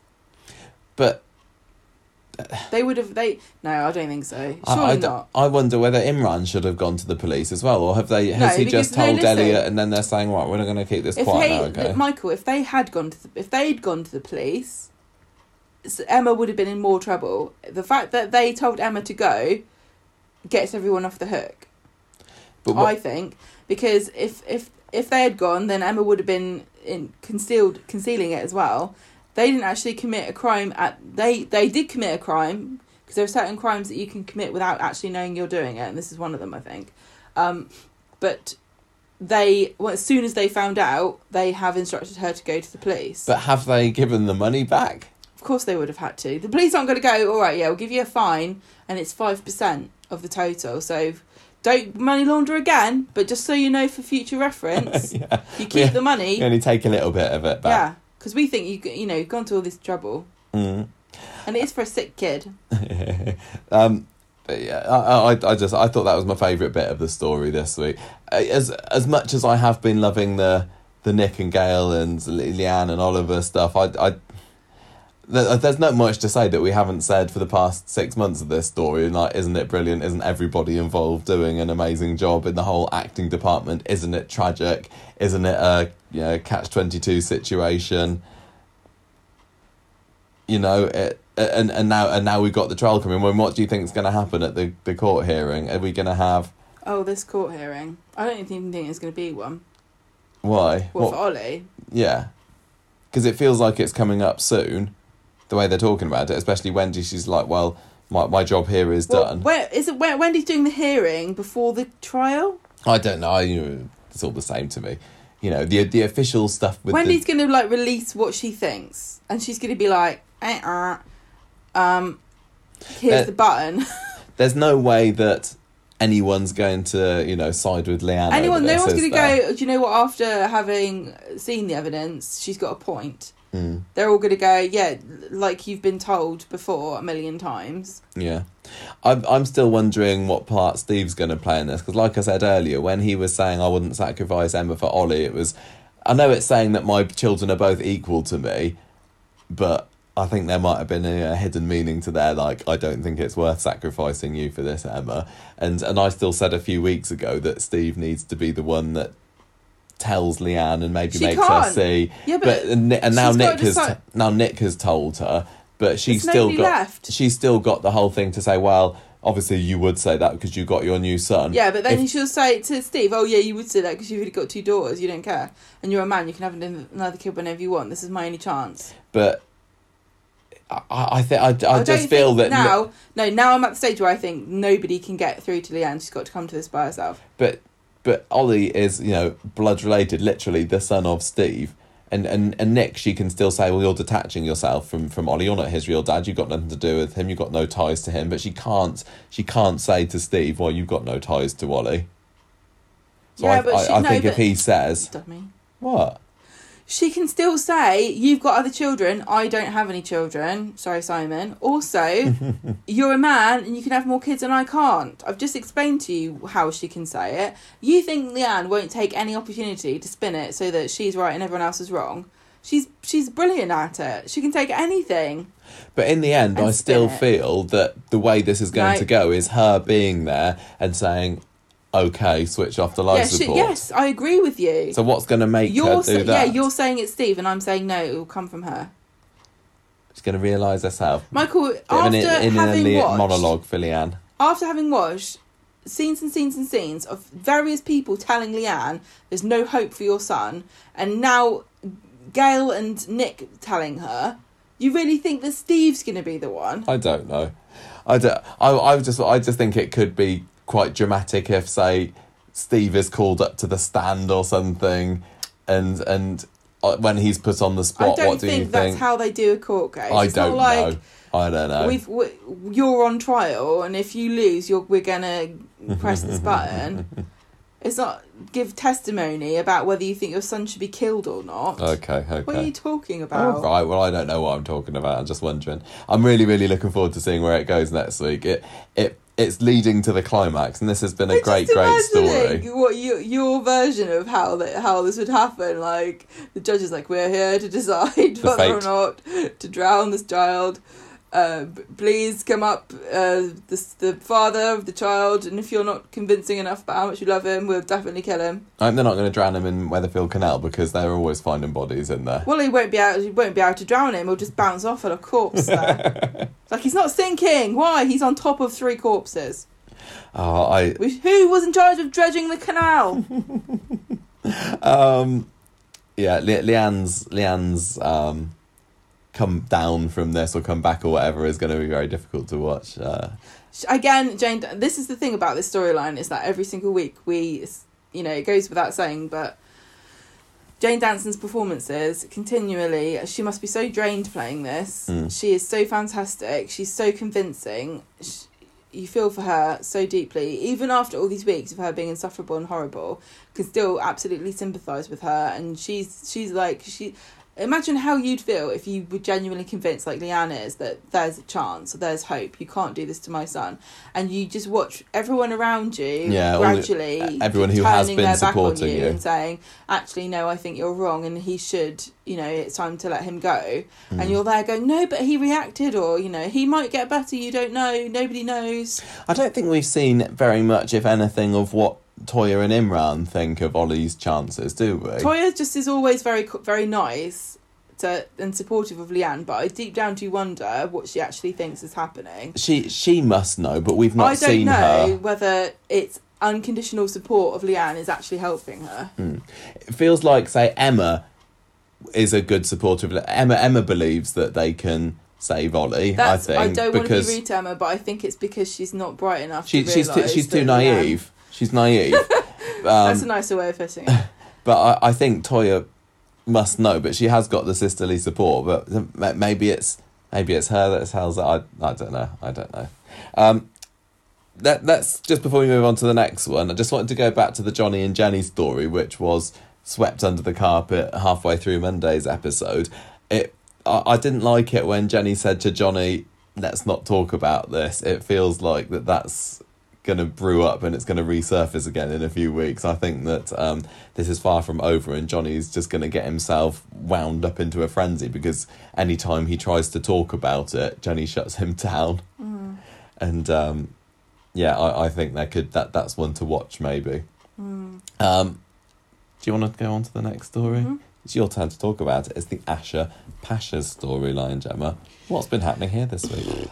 On Monday, we have a whole thing where they like doing on the show where it seems to me that very often teenagers or children on the show, the main thing they want their parents to buy for them are trainers. It is. It's not the first time, is it, that kids have wanted trainers on this show? I mean, I remember when I was a kid and having trainers was a big deal. I just would have thought that kids would have moved on from that, but I guess not. I was never bothered about a trainer. Of course you were. I always used to get high techs. Is Asha after some Yeezys? So I want to know. What's a Yeezy? Isn't that the Kanye West's horrible trainers? That's me. That cost hundreds of dollars and people queue up outside trainer shops? I don't know. They call themselves sneakerheads. Okay. Did you know that? No, I don't know. No. She wants a lovely pair of rainbow trainers, we find out this week. Yes. Dev... Which she's convinced Ardy is jealous of. I don't think that they would really suit him. Well, they make out that these are like super designer trainers that everybody wants. Yeah. I don't think they would fit everybody's style. I don't think they really suit Asha, to be honest, but what do I know? You don't know. Dev refuses to give Ardy an advance on his wages to get trainers. Asha's texting Corey. Then Corey comes to the kebab shop and he's bought Asha's trainers. And so this annoys Ardy even more because he wanted trainers and Asha's getting some. They talk about... They're winding him up, aren't they? Because there was something earlier on in the episode where he talks about this girlfriend that he's got and they don't believe that she even exists. Ardy tells Dev that Asha and Corey are having sex and that's why she's been given these trainers.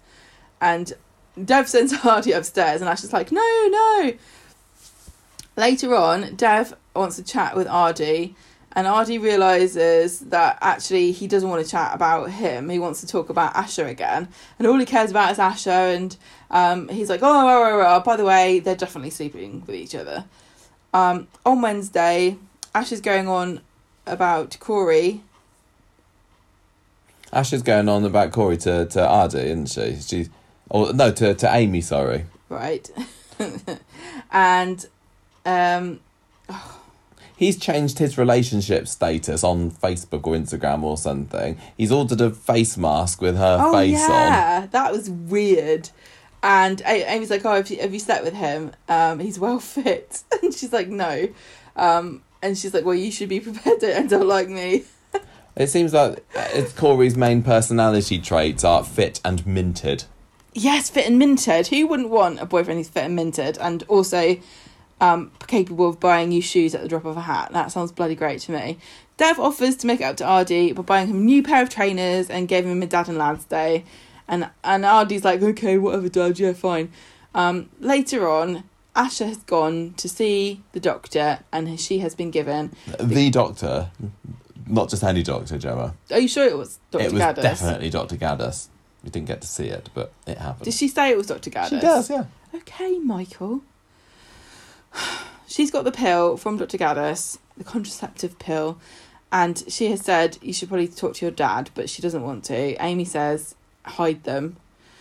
It doesn't do a very good job because as soon as she comes home, Dev's there and confronts her, saying Mary saw her coming out of the medical centre. Are you pregnant? If you're not, why are you there without me? How come you can blah blah blah go without me? Yada yada yada. Asha says, sorry, Dad, I was getting the pill, and he's like, oh. The whole thing about Amy recommending that Asha hide the pill.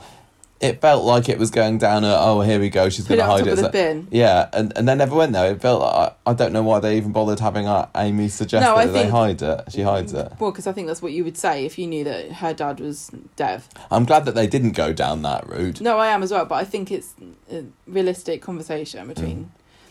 Right, so Dev does not want his daughter to go on the pill. She's 15. He is furious at the idea that she could be contemplating having sex. They're both shouting at each other. Asha's defiant. Dev's like, that's it. I'm going to give Corey a welcoming party. He'll remember when he gets here.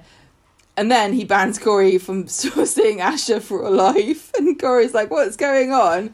What did I do? And Dev's like, you pressured my daughter into having sex. She's on the pill because of you. And Corey's like, what? No, we're not sleeping with each other. And Asher's there, like, mortified, having to say, I'm just trying to be sensible. I'm just trying to be ready for when I'm 16. And then Dev tries to apologise to her. And she's like, no, it's my body. I'll decide what I do with it. And Dev is heartbroken. Arnie comes back. And Dev's sitting there with his head in his hands. And Arnie's like, oh, well, great day Thanks out. for your dads and lads day, Dad. Thanks for my trainers, Dad. And Dev's like, oh, I'm really sorry, but you're...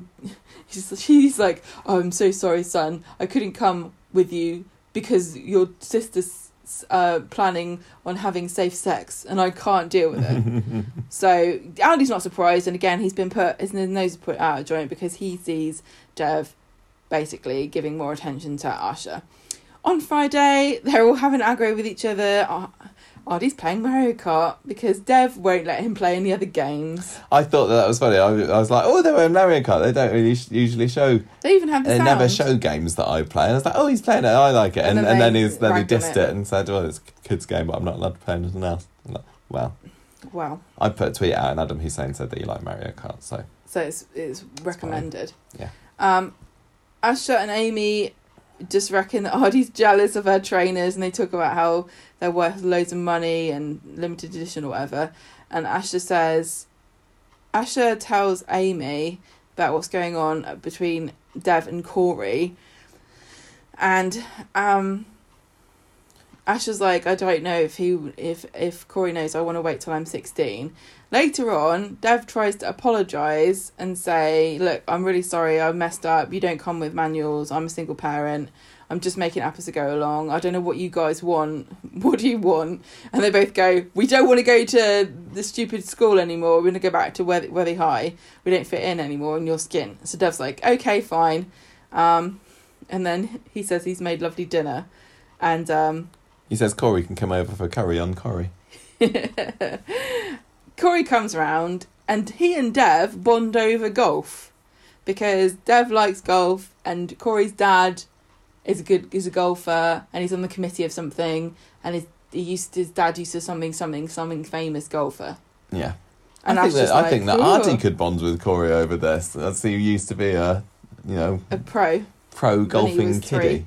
Yeah, dinner was a success, and then Corey's like, I can't wait to get some quality time with you, Asher. And she's like, oh no, shouldn't have got those pills.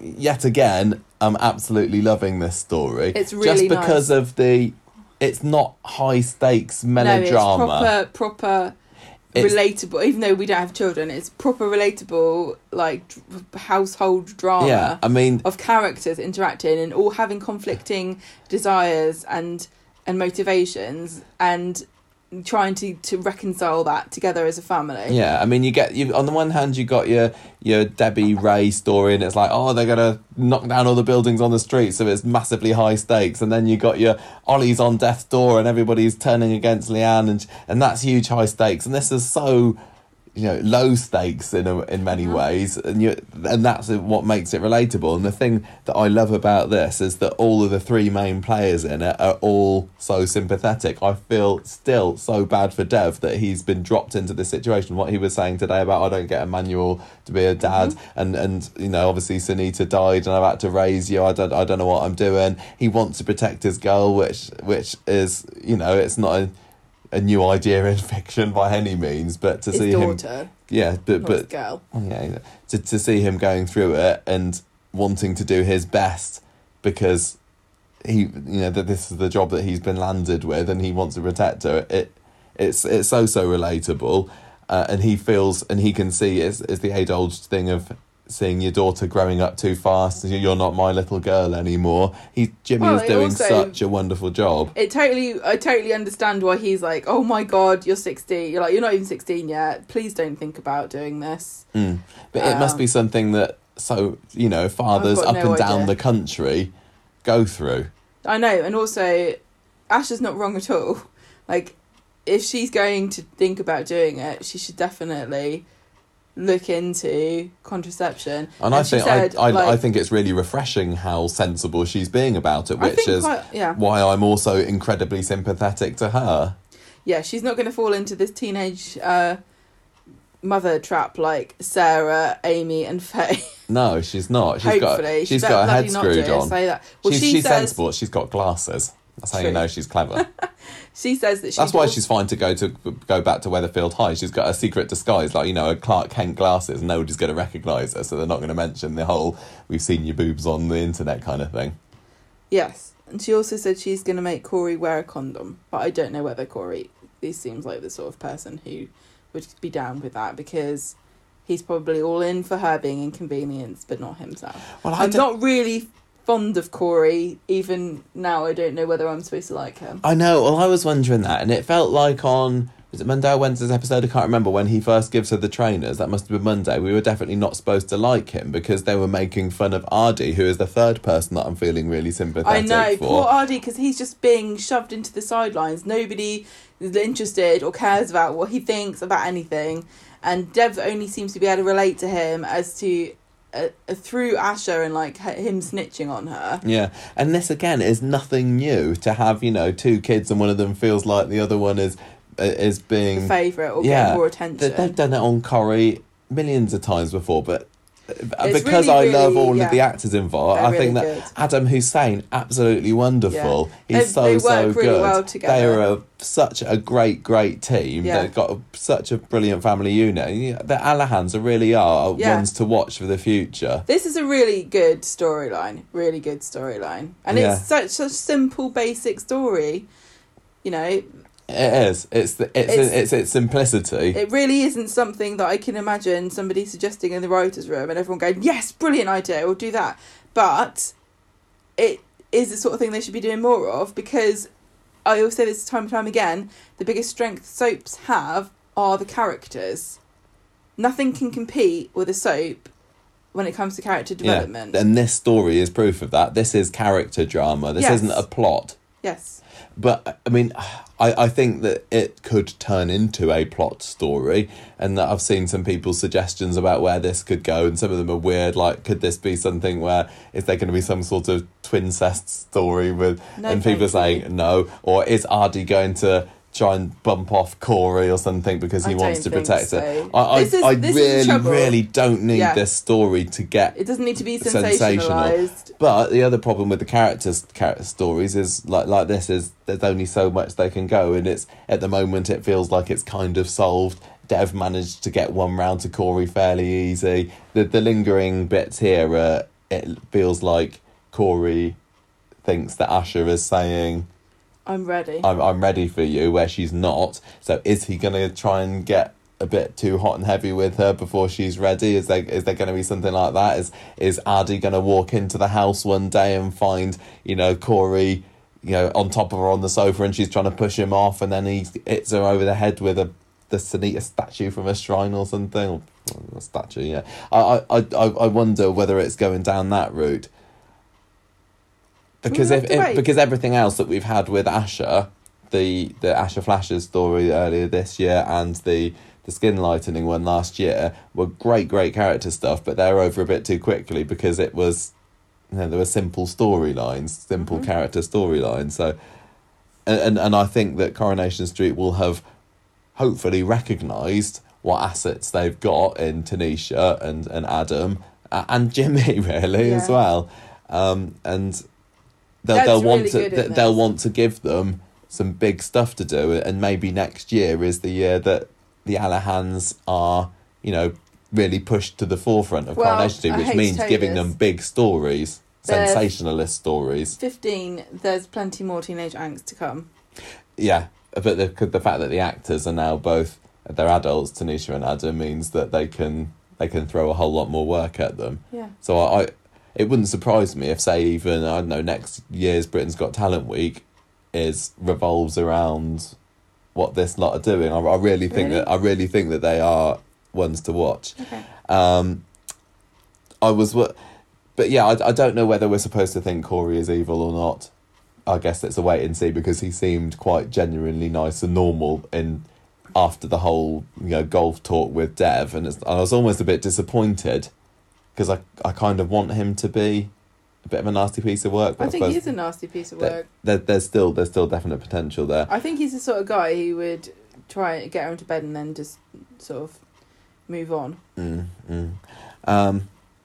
I think that I was wondering about this story that Adi was saying about his girlfriend. Like, is that going to turn out that this girl really does exist, or is he making her up? Don't know.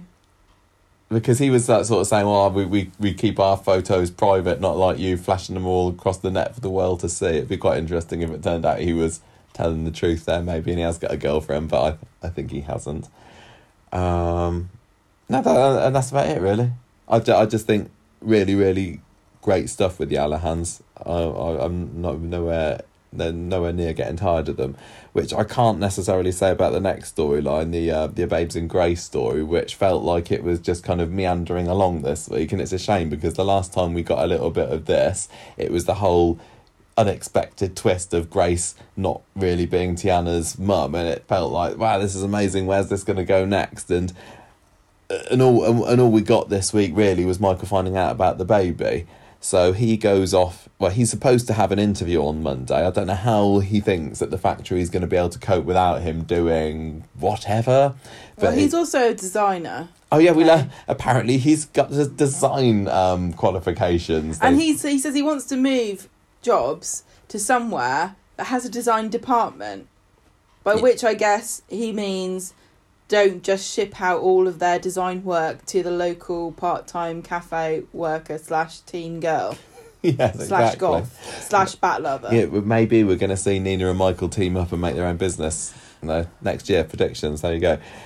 So he's got this interview, and Ed says, look, I just think you should stick with what you've got. Don't have any ambitions, son. And Michael says, but I just want to find my passion, Dad. You'll but never find doesn't it. matter because he gets waylaid somewhat. My passion is not doing anything. He goes to, why does he even go to the hospital? Oh no, he goes to see his mum, doesn't he? Because Aggie's back this week. Aggie's back. First time we've breakfast. properly seen her. Oh yeah, literally the first scene that she's in, they have to throw in the recycled old lines about her not being able to cook anything. It's like there must be more to the character than this. Literally, these people all are architects of their own doom, because if I had a family member who was incapable of cooking anything, like my husband, I just wouldn't let him cook. Like my husband, I do all the cooking in this house. Michael can't cook. But I don't think any of them can cook. That's the problem. It's not difficult. It really isn't. Well, I just let you believe that it is because I don't want to do the washing up. Anyway, he's at the hospital seeing Mum, and what do you know, just while he's waiting outside, that's when Grace turns up, flagged by 2 officers. Remember, she's been arrested. She's still in trouble for trying to run away with a baby. She sees Michael and shouts out, I'm pregnant. She swears it's his, but he's really, really doesn't know whether to believe her because the last baby that she said was his actually turned out... Ooh, a little burp there, I apologise. You don't need to tell everybody that's what you just did. They could hear it. I didn't do it. He says... you should take that out. You're disgusting. No, that's fine. It's all natural. Carry on, Michael. He says, I don't know whether to believe you or not. What you did to me with Tiana was unforgivable. He walks away. She's there crying in the background. No, Michael, don't you care? Michael. And whenever we have things like that, whenever people mention Michael or Gemma, we always give each other funny looks, don't we? One day they just got to put Michael together with Gemma just for one scene, just like a one night stand or something. Michael comes back to number 3. This is a tribute. Sorry, he goes back to number 3. He hasn't gone to the... Am I waffling too long here? I do apologise. James can see that Michael's stressing at the end of the episode. He says he tells him what's happened with Grace and everything, and James is like, oh, she must be lying. Grace phones. James answers it and says that Michael's not interested in anything that you've got to say. Thank you very much. Puts the phone down and says, that was somebody saying, if you're in an accident in the last 2 years... Michael gets a letter from Grace on Wednesday saying... and a scan. And a scan. Saying, come and visit me in prison. So there's only like 3 scenes on Wednesday's episode with them in. This is the problem with this week. It was just a little bit slow. She's gone the phone to him later in the episode saying, come and visit me for a face-to-face chat. So he does on Friday, and they have a lot of angsty scenes there behind the plastic screen. And she says, this is definitely your baby, because this is the thing this week. Is she actually lying? But she seems adamant that she can get a paternity test, and so it's kind of he's kind of starting to believe more, maybe this baby is actually mine. And then at the end of the episode, Michael says to James, yeah, Grace is still on my mind. He doesn't tell her that you went to see her. But what we do learn is that he doesn't want Ed or Aggie to find out, which means that before long, Ed and Aggie are going to find out. And then they'll go, oh, gosh. I think Ed will be happy, but annoyed that it's Grace is the mum. Yeah, and Aggie will be like, I knew that woman was trouble. She tricked you into it. I think that she... We missed Aggie's opinion on Grace being a kidnapper. Yeah. And now we're going to get to hear it, and I'm excited. She's going to demand that there's a scan. But also, I mean... Test. A test, sorry. Doesn't Aggie work in the kiddie department at the hospital she did the last time we saw her there with Ollie? I don't know whether that's anywhere at all linked to the... You're not trying to suggest that she's going to do nefarious things with her powers. She may well do. Hope not. I don't know. What's scanning called in the hospital? What's baby scanning? Sonography. That's not the same thing really as working on the children's ward, is it? But there's only about 3 rooms in the whole of Weatherfield General that I've ever seen, so I'm sure she's got the chance to go sneaking about and finding out things. Why does Michael want to keep this a secret from Ed and Aggie, other than the fact that it means there's a conflict they're going to find it out, and he'll be like, no. Not really sure. Maybe because he doesn't want Aggie going off on one. And if he tells maybe it's just because he wants to think about it first before they wade in and start telling him what he thinks. What do you think he should do? Do you think he should... What do you mean, what should he do? Well, should he wash his hands of her and say... I don't think he's got a choice. If he asks for a paternity test and it turns out it's his child, I don't think you can go, well, I don't want anything to do with it. Yeah, but do you think that he's going to end up, getting back with Grace or anything? I think they will end up getting back together. I'm really interested to know what will happen to Grace. Is she going to have her baby before she gets her court case? What would they do with the baby? I guess she can stay with Grace, or he can stay with Grace. But the thing I'm thinking about, honestly, is what will social services do? Because Grace has proven herself to be somewhat unreliable in the care of children. Are they going to have a hearing or something and go, we don't think that Grace is capable of looking after this baby, we're going to have to put it into the foster care, and you're not, I'm sorry, Michael, but you were also involved and you're not allowed to. I think that could be quite interesting. There could be a battle between Grace and Michael to keep the baby, and Michael ends up keeping her. Yeah, it could be that, but like I say, it's also quite possible that the social services could get involved and say, we don't think you're competent. I just don't necessarily see Grace as a long-term character in this show. I know you keep saying she's been in it a year now. We haven't seen much of her, so it might be quite convenient if she's told, no, you can't keep the baby. Michael's going to look after. Because she kidnapped Tiana, but how long is she? What is the punishment for that? I don't know. I don't think they mind as long as you give them back. I just don't feel that that's the sort of thing that gets a really long jail sentence. You think you can just kidnap someone's baby and they'll say, look, you know that was wrong, don't you? And you say yes. And they'll say, if you don't do it again, we'll just fine you £5. It was clearly that she wasn't, in full mental capabilities. Yeah, but if you're going to use that argument, then you're going to have to start to think, should she be allowed to have Tiana? And I'm only saying, is what I was saying. Yeah, but I'm saying this from a point of view of only from a soap. I'm not talking about anybody in real life. I don't want people to think that I want social services to snatch babies off of people. But in the world of Coronation Street, they've had quite a few social workers coming into the show, which is, I don't really remember there being a lot of them previously. I do think it's interesting, and I don't think people really understand sometimes how much power social services can have over you if you've never had any dealings with them whatsoever. Equally, how stretched they are and how difficult it is for them to actually get their jobs done and protect vulnerable children. Mm-hmm. Yeah, they're often portrayed as the bad guys in soaps, aren't they? Or TV if not in general. Bad guys, just antagonists. Yeah. But no, I think that there might be a court battle between Grace and Michael, and Michael ends up keeping the baby, but Grace gets out of prison, or is let off with a rap on the knuckles or whatever. She then kidnaps the baby, the new baby, and then she's told, right, you can have Right, you're nothing not to gonna do do with it this again. anymore. This is the Off you second go. time. You're in prison, and then Michael is left with the baby very conveniently, and they don't have to have Grace. Fool me once. There's my long, far away projection of where the story's going. But how about they have a battle. She wins. No, he wins. She kidnaps the baby, and then she runs in front of a tram, and is about to die, and he's like, Grace, and she looks at him, and the tram's coming still, and she's there on the tracks, unable to move. Michael, I'm so sorry. I never meant for any of this to happen. And he's like, what? Move out of the way, Grace. Save yourself. Save the baby. And she's like, there's no time, Michael. I can't possibly move out of the way of this tram. the tram's coming. Dun, dun, dun. Michael, before the tram kills me, I just want you to know that I love you so much and I want you to look after our baby. And then she just lobs it. and then she gets run over by the tram. And then James comes in and goes, I've got it on my edge. Doof. Goal. And everyone's like, well, at least it wasn't rugby because he would have just punted her. Right, final story, Gemma. This is your one. Dill, we meet again. Sean and Dylan. Speaking of football. On Monday, Sean's being a cool dad. Trying desperately to be. Oh, no, he is a cool dad because he had ice cream. Dylan had ice cream for breakfast and got to stay up late watching it. Now, is that the original or the remake? Remake, we may never know. But today, Dylan wants to hang out with Ardy because they love football and talking about athletes. Sean's like, why don't we do anything different than that?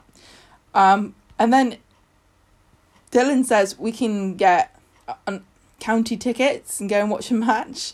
And Sean's like, you want to watch it again? Ryan says... They made a sequel to It. What's it called? It Too. It Too. Ryan says, I don't know if you know this, Sean, but actually the guy that is in county... James. I don't get why they had to have Ryan explaining this or suggesting this. Sean's probably like, I thought he was like a hockey player. I don't know about sports.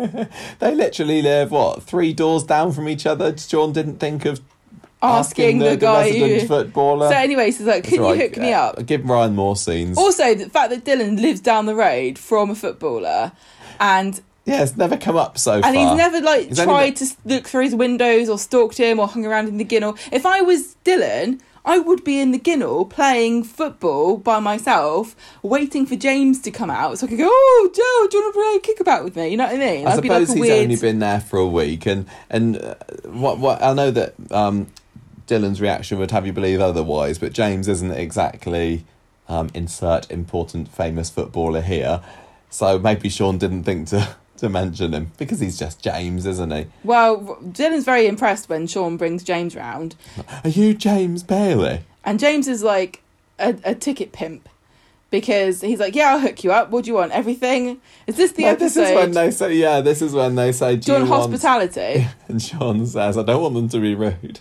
Really there were loads of great lines this week. So he's like, yeah, okay, great. Tommy O will sort this out for you because apparently the Wetherby County players moonlight as ticket agents as well as footballers. Unprecedented times, Gemma. Yeah.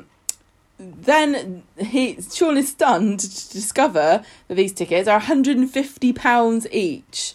And I guess this is justified because I don't think this is a normal amount for a team of this calibre to charge. No. What kind of refreshments do you get for £150 each? Bearing in mind Dylan is a child and you can't give him champagne. Sean's like, can I pay you in instalments or something? Can I have a bit more time?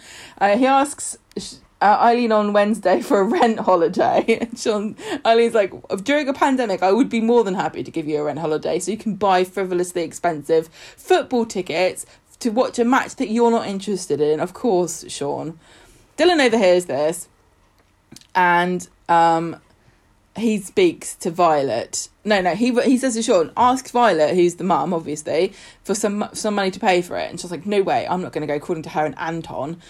And Dylan says, I'm not going to let you spend any more money on me. It's not fair on you. Stop trying to compete with my mum.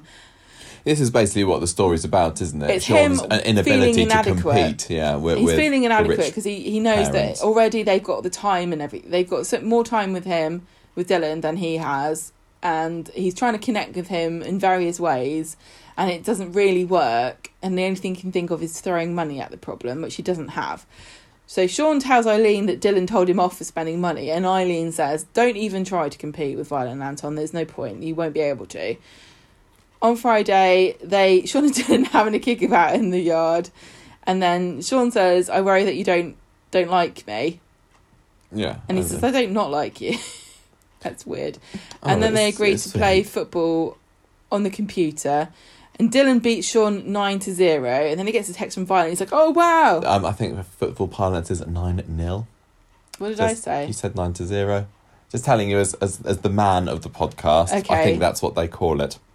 And I also learned that they don't call it an interval; they call it half time from Sean this week as well, which is another great line. There were so many. I'm loving this. This is great. Violet's booked them a New Year's getaway to a 5-star castle in Scotland with a spa. Oh my god, can I come? He goes off excited to phone his mum. I think they'll have the heating on, leaving Sean there, and Sean's going to Eileen, oh, how come she's done this? I can't compete. I wish she hadn't said it while I was here. And then he vows to change his life to make Dylan proud. Whatever that's going to involve. He's going to forget in 5 minutes that as soon as Dylan's gone, he's going to completely forget this ever happened and blow all his money on sequined bomber jackets like he normally does. I know. I don't know what he thinks he's going to do. Is he going to ask James for secret football training lessons or something? Or is he going to just try and get a lot more tough and manly and grow a big moustache? Work in hospitality at Weatherfield County football that's grounds, where all the money is. Raking in the cash, 150 quid a ticket for a lukewarm sausage roll and a bottle of pop. Yeah, I'm not really sure where it's going. I'm kind of I don't interested. know what more change you can do, really. I mean, I don't think Sean's the sort of character that we're going to see massive growth or change with, and a lot of people would say that Sean, Sean is fairly, superficial, isn't he? Yeah, I like him like that, and I like him like this, and lots of viewers despise Sean and they think he's too one-dimensional. He's not changed at all in 20 years. Nothing wrong with being superficial. And he is in need of a change or a boot, but I'm not talking about football boot here. But yeah, I think any real attempt to change Sean would just make him not Sean anymore, so I don't really want to see it. But I do think it's quite sweet how he's desperately trying to connect with his son. Again, like the Dev story, fairly relatable and low-key, really, but also, like, which is another reason why I'm enjoying it. Trying to throw money at his children instead of actually connecting with them. Because Dylan keeps saying, like, I'm fine with how we are. Like, I'm fine with you as you are. You're my dad. Yeah. I think he thinks that he needs to do more than he actually does. I mean, he's already in his life, which is more than some dads are. I mean, even if Sean does try to change, it's not the story's going to end with Dylan saying, I love you just how you are, isn't it? I mean, that feels like where it's going to go, but I'm enjoying Sean having a storyline. I'm liking Dylan a bit more this week. I mean, from the moody teenager he was 2 weeks ago to, fairly decent kid this week, I think he's all right. And we've had quite a few people on our Facebook group complimenting the actor and saying we've seen him in, Last Tango he was in? Last Tango in Halifax. He was absolutely fantastic in that. Yeah, so because to remind everybody, this is the same actor who played Dylan originally. Yeah, so he started off on Corrie, I guess, and then he went away, did some big shows, now has come back here. So, he has more than proved that he can do some fantastic dramatic acting. I don't know in this particular story whether he's going to get... No, but he's not... He's great, I'm not saying, but they haven't given him anything that makes me go, there's what people are talking about when they say... No, where it's still with the comparison to Sam is obvious, isn't it? Whereas straight away... Don't compare them, so mean. We thought that he was fantastic. That's because he was given a different introduction. It's completely down to how you introduce characters. It doesn't feel that in this story he's going to be given the chance. I mean, unless he gets caught up in some crazy stunt with Todd or something, I don't know. But I don't even know how long he's going to stay in it. I'm really interested in what's going to happen here, because I don't want this to be Dylan came for 3 weeks, Sean was crying because he couldn't go to Scotland, and then Dylan went home and Sean forgot that he had a son again.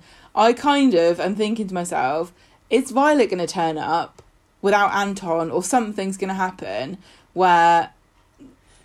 I mean, the soapy thing that could happen is that Anton and Violet could die.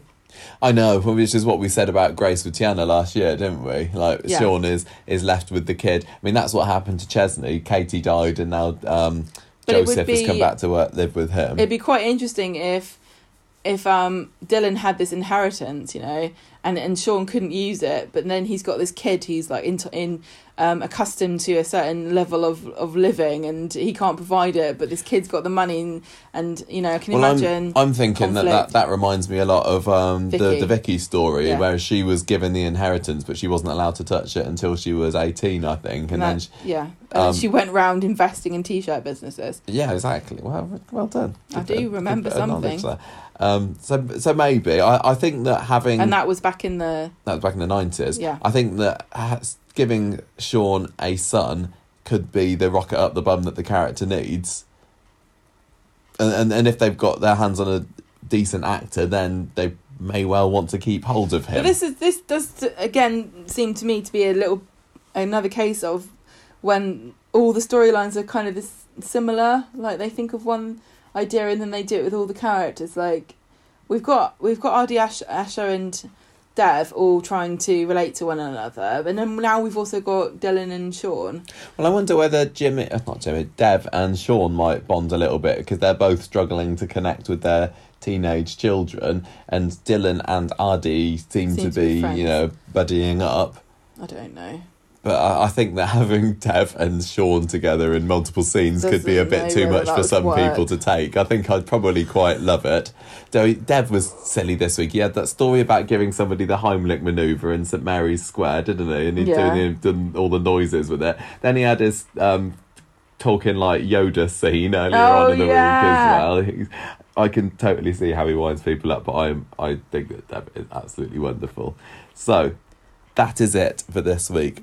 Very strong series of episodes, I have to say. Today's ones didn't quite hit me in the same way as the others, but I appreciated the drama and the great performances in the Ollie Wobbles story. Yeah, brilliant. There's so much tell you what, they've mined so much out of this Ollie storyline.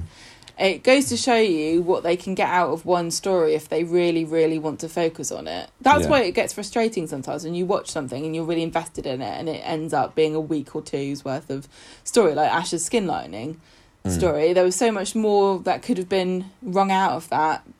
And what we're seeing at the moment is still a natural progression from that, isn't it? About her not feeling confident in herself, but now she's got this boy paying attention to her.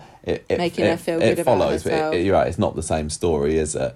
But yeah, what I loved most about Monday and Wednesday was Debbie's scheming and machinations, which we didn't see as much of today, and also Emma I thought was fantastic. We didn't see her at all today. I couldn't believe what I was seeing when Emma was in the police station. I know. Let her go. I don't know. I am the character of the week this week. You know, some weeks you like... I don't know. Everyone was just equally as good as each other. There are so many that you give it to this week. I could very easily give it to any of the Alahans, honestly. I could give it to Debbie. I could give it to Sally. I could give it to Emma. I could give it to Leanne. I could give it to Nick. Any of those would be really... I want to give mine honestly to Emma, deserving to it. Because Emma made my heart break. I couldn't believe on a character emotions. Point of view, the fact that Emma went and confessed was quite I love her so much. Thing. I think she's rapidly becoming my favourite character. I mean, I've liked her for a long time. Yeah. But I think I can't remember the last time I've had so many options for character of the week. Abby could be another one as well. I think I'm going to have to go Debbie. I think it's going to have to be Debbie, partly because I started the week, you know, I was suspected it was her, but I still didn't particularly like the character, so I wasn't that thrilled with the idea that she was Roxy. But just the way that the character suddenly comes alive and Sue brought a real sparkle to her. I loved her. She is a really talented actress. I want bitchy to Sally and Sally didn't even notice. Poor Sally. All of that on Wednesday I tell you what, was people just call brilliant. Sally a snob, but she's actually the victim of snobbery far more than she inflicts it on other people. What do you mean? People are so snobby against Sally because they're like, oh, you think you're better than you are. You literally can't say that to somebody without being a snob yourself. Yeah. I think what we were saying about Debbie earlier, and is she really a villain? Is she not? I wonder whether she's going to have to, is she going to end up dead this Christmas? I don't know. I just think there's going to be a cop-out where Sally and Debbie both unite against Ray because they're really, I think they're the it most lackluster henchmen ever. I think that it could very well be Abby and Debbie teaming up, but equally, I would be incredibly happy if 2021... Debbie is the big bad because we're not going to have Jeff anymore. I don't think she's in it to be. I don't think she is as well, but she just knows what she wants. But she could be. They could say, now she was good. Let's take her down more of this dark route. And what have we said about Coronation Street needing a proper villainess? From what I've seen of her lying and deception, I like what you're thinking. I think that she could be brilliant. She's hard. She can be cold. She's practical. She doesn't care if you like her or not. She was fantastic. Yeah, so she is my character of the week, but an awful lot of honourable mentions. Really, really strong week. What are you going to score it? This is between a 4 and a 4.5 week for me. I'm definitely giving this 4, and I'm giving it 4 beautiful plumes. 4 beautiful plumes from Sally's chimney. Yeah. I'm glad the chimney got used at least once. As we went into tonight's episode, I thought, this could be a 4.5 week if it keeps me gripped and entertained and laughing at this, and also feeling sympathy. I didn't quite get the laughter in tonight's episode that I wanted to. I don't know why. What it is about Leanne realising or but as I was watching it, I was like going, I think it's more of a 4, but really good. I'm giving it 4 moles on Abby's backside out of 5. Great stuff. Oh, you just got to keep it going another 4 or 5 weeks, Coronation Street, because if we get 4 or 5 more weeks of this quality, then we are going to be leading into a fantastic 60th anniversary celebration. Exciting. Good stuff. Right, are you ready to talk about the news? Which we also have lots of great stuff to talk about this week. Let's get on and do the cabin. Hello and welcome to the cabin. Hi. Welcome. Fancy sitting you here? Welcome. Are you talking to the listeners? You've moved all my things around to a different order. Sorry, I've done a bit of reordering. Why? Okay? I put them in a deliberate order. What do you want to talk about first? I'll leave it completely up to you. You've moved everything around, so I do it in the order that you've decided. First things to say is congratulations to Brooke Vincent and Victoria Econoy, who are both expecting new babies that they're growing. That's what they're expecting. They're growing inside babies, them. Yeah. Brooke is expecting her second child. Mm-hmm. Already has one. Mex. Called Mex. And this new child that apparently is coming is going to be here in spring. Yes. And Victoria, she's also put in an order. As first child. And she's expecting it early next year. Well, that's good news to both of those. Victoria, who played Angie Appleton, Brooke Vincent, who played Sophie Webster. It does mean that it's going to be a little while longer before we see Sophie returning to the street. Yep. I mean, it's not been too long since Helen announced her pregnancy, is it? So it's quite funny that both Rosie and Sophie Webster's actresses are pregnant at the same time. But yeah, if anyone's hoping for a Webster reunion that doesn't involve Debbie, then I guess it's going to have to be a little bit They've given longer. You another alternative Webster, and all you do is complain. No, I said that Debbie was great this week. Yeah. So congratulations to Brooke and Victoria. Wish you all the best. And absolutely. Good wishes for your bundles of joy and other assorted fluids. We also had this week, I don't know, think about baby things, they can be gross. We had the soapy slip-ups that I wanted to talk about. This was the bloopers programme that aired between the Monday episodes of Coronation Street, and I was already enjoying Monday's episodes quite a lot, but then to have this fantastic spin-off show shoved in the middle where we got an hour and a half of Corrie goodness. It made my Monday night very, very it was very funny, satisfactory. I was again not having a good day on Monday either, and this cheered me right up. It was so good, really funny. It had lots of different sorts of slip-ups in it. There was corpsing, forgetting lines, there was prop malfunctions, a lot of it. We were wondering about the fact that, you know, this is supposed to be part 1 of 2, and is it going to be a second Corrie one? Is it going to be a Corrie one and an Emmerdale one? I don't know whether that's been announced yet, whether we've missed it. I did kind of feel that a lot of this week's one did centre around a certain group of characters. We got an awful lot of Ben Price, we got and Jack P. Shepherd, and Jenny McAlpine was in a little bit, although there weren't a whole lot of, you know, fizz blunders. It felt like it was centred a lot around the Platt family, obviously not just. So I guess there is the possibility that the second one can be different types. You know, different. I don't think it will be. I don't think it will be, but I'm just really, really hoping, because it was so good. Because of the way they ended it, and I don't want to ruin it for people that haven't seen it. You need to watch it. It's so funny. Really funny. I mean, they put occasionally up on social media some 1 or 2 minute bloopers clips over the past few years, but it happens so rarely that to get a whole half-hour episode to it was just such a treat. And what I think it was honestly one of my favourite spin-off kind of side extra programmes, because it was all new material, and whenever they make other documentaries or, you know, the Corrie Year stuff or the Icons programmes or whatever you want to call them, it's always clips that you've often seen before, or actors talking about clips that you've seen before, or saying the same things that you'd seen. And I'm not saying that they're all, you know, just you rinse and repeat. There's been a lot of great stuff with the Corrie Extra programmes that have come through the summer, but with there was a certain amount of it that always, I'm seeing this, I've enjoyed it, this is great, seeing this scene again, brilliant. But all the way through this, you never knew what was going to happen, did you? And it just made it so funny, and I really, really loved it. And you need to get on it and watch it if you haven't seen it already. And more, please. What I would also like, I think, is to have more slip-ups from earlier years, because it was, you know, a lot of very recent stuff, and it was like all from the last 5 years, and it was mostly people that are still in it, apart from Craig Charles. The thing I liked, they had Craig Charles stuff, didn't they? That was nice. The thing I liked most about it was the fact that they talked about, when I heard it's going to be like a bunch of clips and also the actors talking about it, I was thinking, oh God, I mean, what can you say? What can you say that's interesting?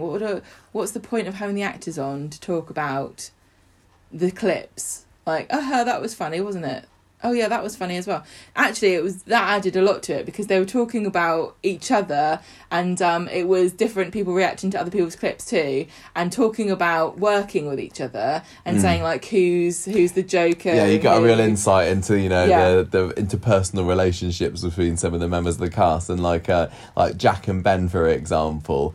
It's clear. I mean, if you listen to the Sofa Cinema podcast that they do, you know that they've got a great relationship off screen anyway, but you could tell from some of their clips, and like what there was one where Ben pronounces a word wrong or something, doesn't he, ever so slightly, and Jack's just like gives him absolute crap about it, and then he's like, oh, I'm sorry. I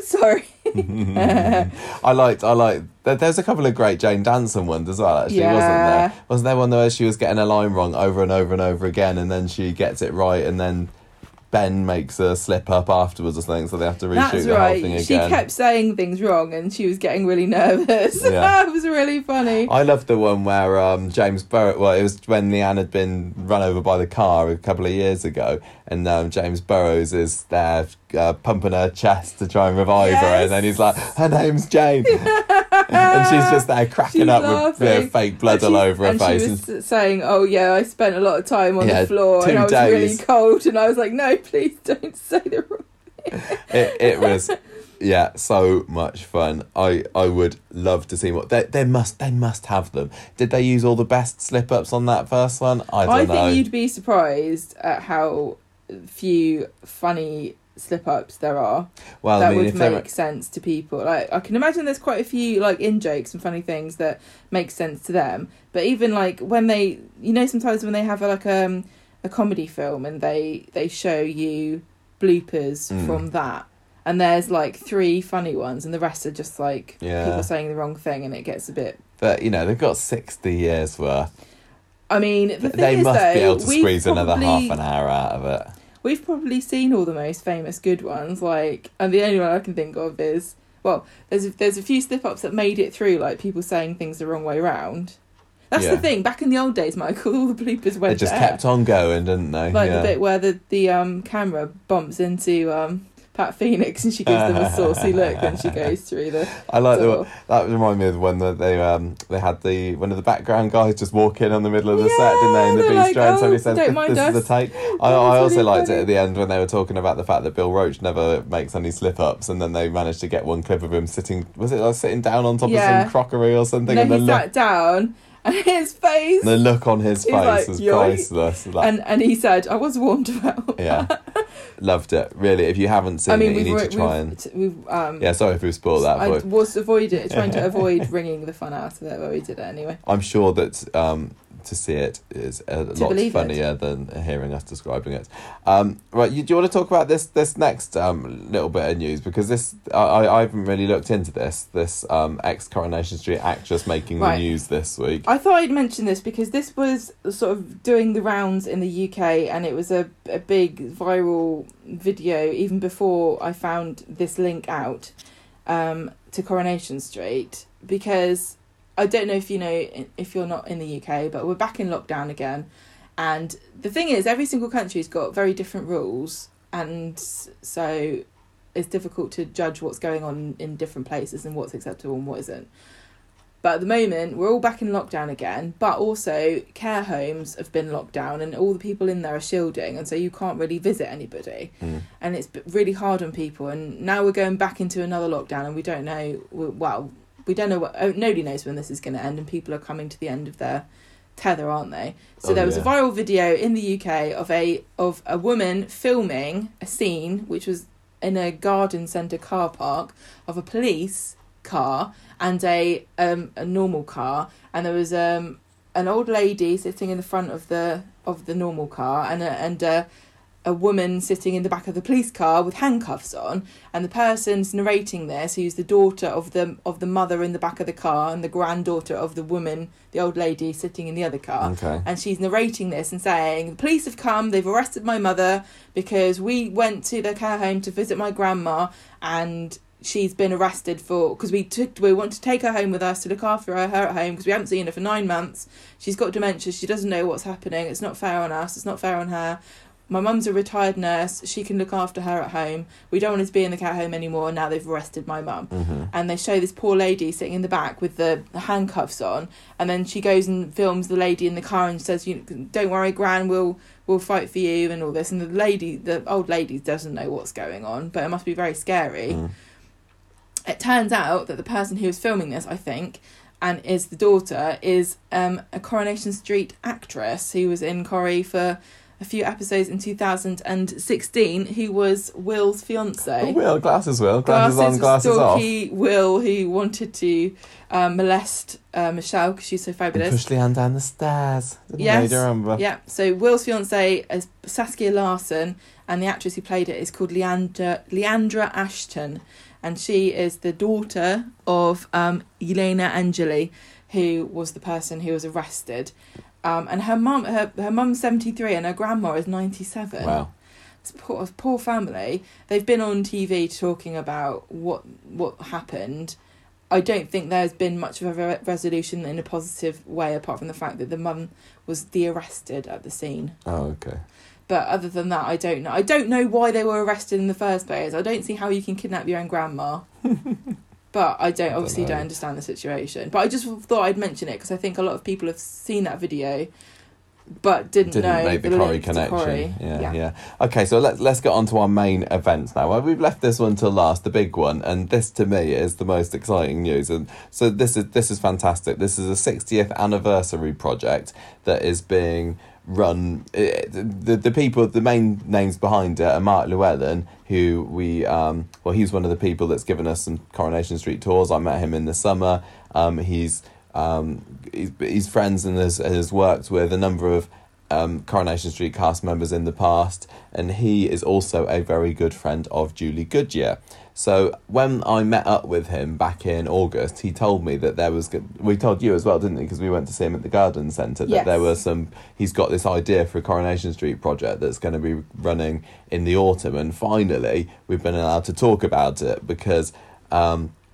And it's basically a twofold project. So It's very ambitious. it's a really ambitious project that's grown over time. But to cut a long story short, there's a load of Julie Goodyear's jewellery and plus a couple of other items offered by other Coronation Street actors that are going to be made available to bid for, all in aid of It's so Willowwood exciting. Hospice. Yeah. And there's they've also produced 2 films that they're going to put online in December for Coronation Street fans to watch. Again, you need to pay for them, donate money to the hospice, but they sound Yes. so exciting. And I'm going to be in one of the films. I've done a little bit of a talking head about Coronation Street. It's been I can't remember We've how had long so it's. much It's a couple of done. months ago that we recorded this, so we've Yeah. had to stay quiet about this for quite a long time. But it's so exciting, and I didn't realise even back then when we recorded it how big and exciting and how many Coronation Street star names from the past are going to be involved in it. But you know what, rather than waffle on any more about it, we thought it'd be a good idea to get the main man himself, Mark, onto the podcast to tell us about his side of Tell us about the to tell us the project project and his story. and why he's doing it. Yeah, so let's just cut to that, and where I was speaking to Mark a couple of days ago, he can come and tell us all about it. So here we go, here's Mark. Hi Mark, welcome to the podcast. Thank you. Nice to be talking to you. Yeah, nice to hear from you again. So for the benefit of the listeners who may not know much about you, could you give us a quick rundown of who you are and what your links with Corrie are? Well, I did start as an actor, and many years ago I was director of the Oldham Coliseum Theatre on the outskirts of Manchester. Mm-hmm. A lot of the Corrie cast started their careers there. People like Anko Bride, Bill Roach appeared as a young actor, Roy Barraclough, Julie Goodyear, and so on. Mm-hmm. And while I was there, we still had a lot of connections. So a lot of the cast would come and see shows or be in shows and so on. And while I was there, I got a call from Granada to say that the show was very big in Canada, and would I take a group of Canadian Corrie fans around the theatre, which I did.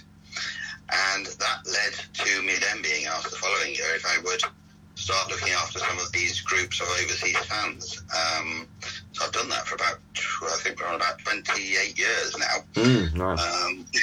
So I've had groups, mainly Canadian fans, but other countries as well, who I look after for usually 10 days at a time. And then I've also been abroad, so I've done stuff with the cast and so on. So I've never actually, strictly speaking, worked for Coronation Street, but I've certainly spent a lot of time with the cast, looking after the fans and down at the studios. Yeah. And for these online events, which sound fantastic, they're all in support of the Willowwood Hospice, aren't they? Is that a cause that's very close to your heart as well? It is. Again, probably for about the same length of time I've been involved with the hospice. Now, the hospice is 21 years old this year. I got involved before there was a hospice in raising money to build it. And more recently I've become patron, and then in the last couple of months I've now become a trustee as well. So it's a voluntary post that I have, advising the hospice and so on. And I don't know whether people know much about what a hospice is, but it kind of sits alongside the NHS, but it's not part of the NHS. We do get some funding from government, but the vast around the country has to be raised by local people through fundraising activities. And so all the services a hospice provides are free of charge. Yeah. It costs, well, it means we have to raise about £2.5 million a year. So it is end-of-life care. It's also, we work with military nurses, dementia care, and so on. So, it's very, very important, and more important these days than in past years, actually. So that's my involvement, and that's what we do. Yeah, so let's talk about these events that are going on then. So, could you give us a quick elevator pitch for what's on offer from your point of view? Yeah, I can. So we're doing 2 events. The first is a film, or 2 films in fact. So we've recorded those, myself being interviewed, but we've been out on location, and we had great help from a film production company in Manchester and a drone production company. Wow. So they're quite good films, I have to say. They're still being edited at the moment, but they're very good. But I'm very pleased with them. And a lot of the cast, like Jenny McAlpine as Helen Matthews and Ruler and Julie Goodyear, Julie Hesmond-Townsend, and so on. Amanda Barry. You, of course.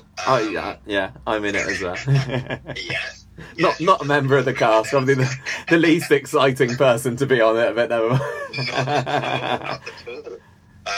And so we made these two films, and they pay tribute to the fans. We've also got a Canadian fan, Nancy Milligan, who talks about why it's so popular there. And we kind of talk about the 60 years. So lots of stories and bits and bobs. So we made those two films, and give you the hospice website shortly, but you'll be able to go on there, not quite yet, but if you follow their social media, if people follow their social media, all the details will come up. And it's going to be £10 to watch each of the two films. And they're going to be available from the 9th of December, oddly enough. Oh, okay. Important date in the Corrie calendar. Indeed. So that's one thing. And then the other thing is that we're having an online auction. And this goes live on the 14th of November. So just about a week's time now. And it'll be live for about 10 days. It's through the hospice's eBay page. There'll be a link from the hospice website. And we've got 60 lots for the 60 years. Now, Julie Goodyear, who's a good friend of mine, she came up with the idea, actually. And so she's given 57 of the lots. And they're Bet's jewellery, her jewellery. So there's some classic things. Some of the stuff comes with photos of her wearing it on the show. Yeah. Or in personal appearances. So the famous birdcage earrings that she wore for her last scenes as Rover's landlady are one of the lots, for example. Bet's wedding and engagement ring to Alec, and so on. Some of the stuff's her own personal jewellery as well. Each one comes with a signed certificate on leopard print card, of course. Oh, brilliant, of course. So the authenticity, and she signed all of those. And then we've got a couple of lots that I've given. So there's one which is featured in the film, and I think you've actually seen it, which is a thing that was done, big montage of the cast was done for the 30th anniversary. Oh, yeah. Yeah, signed by Sir Peter Blake, who did the Sgt. Pepper's Lonely Hearts Club album cover. And they were only given to cast and crew. There's a big signed script and everything. And then Julie Hesmond-Townsend, who played Hayley, who's also a patron of the hospice with me, has signed the Coronation Street stamps for the 60th. So you've got an envelope with a full set of stamps, and she signed those. So they're all going on sale as well in aid of the hospice. That really does sound like a lot for Corrie fans to hopefully try and bid lots of money for.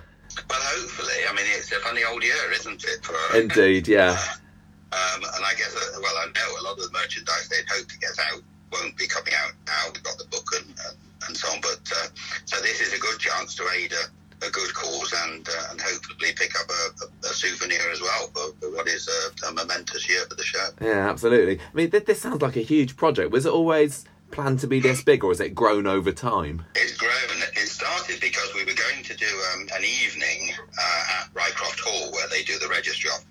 Yes. And so I was going to talk, and we were going to have hot pot and all the rest of it. And that was going to be on the 9th of December, but it had to be cancelled. So during lockdown, obviously the hospice needs the money, and it's a 21st year, as I say, for the hospice, so it's a bit of a special year. So we started to talk about maybe filming me and putting that out to hospice supporters. And various people came forward and offered their help. And so it did grow and grow organically.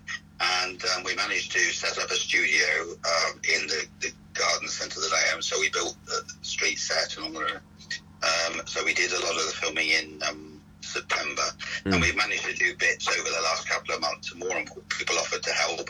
And so, as I said, it has become two films because of everybody's generosity. And then with the auction, like I say, Julie, well, I was surprised because I knew all the people who were taking part, like yourselves and Chris Gascoigne and Adam Blease also. Yes. I should mention Adam, who is well known, as you know. Oh yeah, we know Adam Blease. Yeah. Well, he actually gets to speak, so he does speak in my film. Well, if that's not enough to get people bidding to see the film, I don't know what is. Perfectly honestly. Exactly. So, and Haley back from the dead, you see, as well. So, yeah. So Julie, I didn't know Julie was taking part in the film, Julie Goodyear, but she surprised me with a phone call while we were filming the studio stuff. And then, as I said, she came up with the idea for the auction. She wanted to help because Roy Barraclough was the founding patron of the hospice. And, of course, they were great friends on the screen and off, and so she wanted to do something to mark that as well. So... Oh, it's great. The whole thing has grown, yes. Yeah. As someone who's a really close friend to Julie, I'm sure a lot of listeners want to know, how's she keeping? How's she doing? She's good. She's obviously shielding under current parlance. Yeah. But she lives in a farm in Rochdale where she was brought up. And, in fact, she was given freedom of the borough of Rochdale 3 years ago. So I went to that ceremony with her. So she's on the farm there, and she and I, now there's not many people who can say this, I do have Julie Goodyear in my bubble. Do you? So we have been able to meet under trying circumstances over the past few months. And we try, if we can, to speak a few times in the week, and then we meet on Sundays, if we can, at arm's length and following all the guidelines. And we have afternoon tea out of leopard print teapots, matching teapots, leopard print crockery, leopard print napkins. So it's not camp at all. Of course not. Doesn't sound like it at all. Is she a bit like Bette in real life? Yes. I thought she might be. I don't know whether she'd like to say that or not. She is very much like that. One of the things she shares, she does do the lines for me every now and again, so she'll say, I've got tights older than you and all that. And she'll often greet me by saying, pals, we're pals. And she does all that and acts it out. Oh, brilliant. But yeah, what she does have is a very, very dry sense of humour. Great. I mean, this event sounds wonderful. Is there something there for long-term and new fans of the street, would you say? Yes, the films, we tend to look back. I don't particularly cover the current, because I'm assuming everybody knows that. So we start, a lot of it's personal recollections. I start with Tony Warren, we go through the original cast, talk about filming on location, so we go out. We were lucky enough to manage to film at some of the locations in between the two lockdowns. Yes, and there's little stories that some of the cast tell. Hopefully there is, and I think you'll be able to watch it anywhere in the world, and you're going to learn something. Ken Dodd always used to say when people left his shows that his shows were always an education, because people went out saying, well, that's taught me a lesson. So even if it's only that, hopefully people will enjoy them. Oh, well, I personally cannot wait to see both of these shows, and I'm really looking forward to seeing how the auction goes as well. So I do really encourage all of our listeners to donate if they can and watch this. It's a really lovely way to get something out there for the fans for the 60th anniversary unofficially. Absolutely. Yeah. Well, absolutely. Thank you so much for coming on to the show today. It's been lovely hearing from you again. Nice to speak to you. And really, really best of luck with the project. Thank you very much. A joy to speak to you. Lovely. Thank you. Cool. Thank you very much, Mark, for coming on to the podcast. That was lovely speaking to you. We need to get Mark on as a proper guest for a proper long interview one time, because he is such a Corrie. He's a bit of a behind the scenes icon, isn't he? I think he is. He knows his stuff. He's done the tours for so long. What else do you want? I know. I am loving the idea of this project, and it is. I'm honestly, I'm not just saying it because we're a small part of the project. I just love everything about the idea of having an auction of Corrie goodies. Personally, I can't see myself wanting to wear many of any of the Julie Goodyear. I really want to be able to get a pair of Julie Goodyear's earrings, but I just don't think we'll be able to afford it. But everybody, please bid.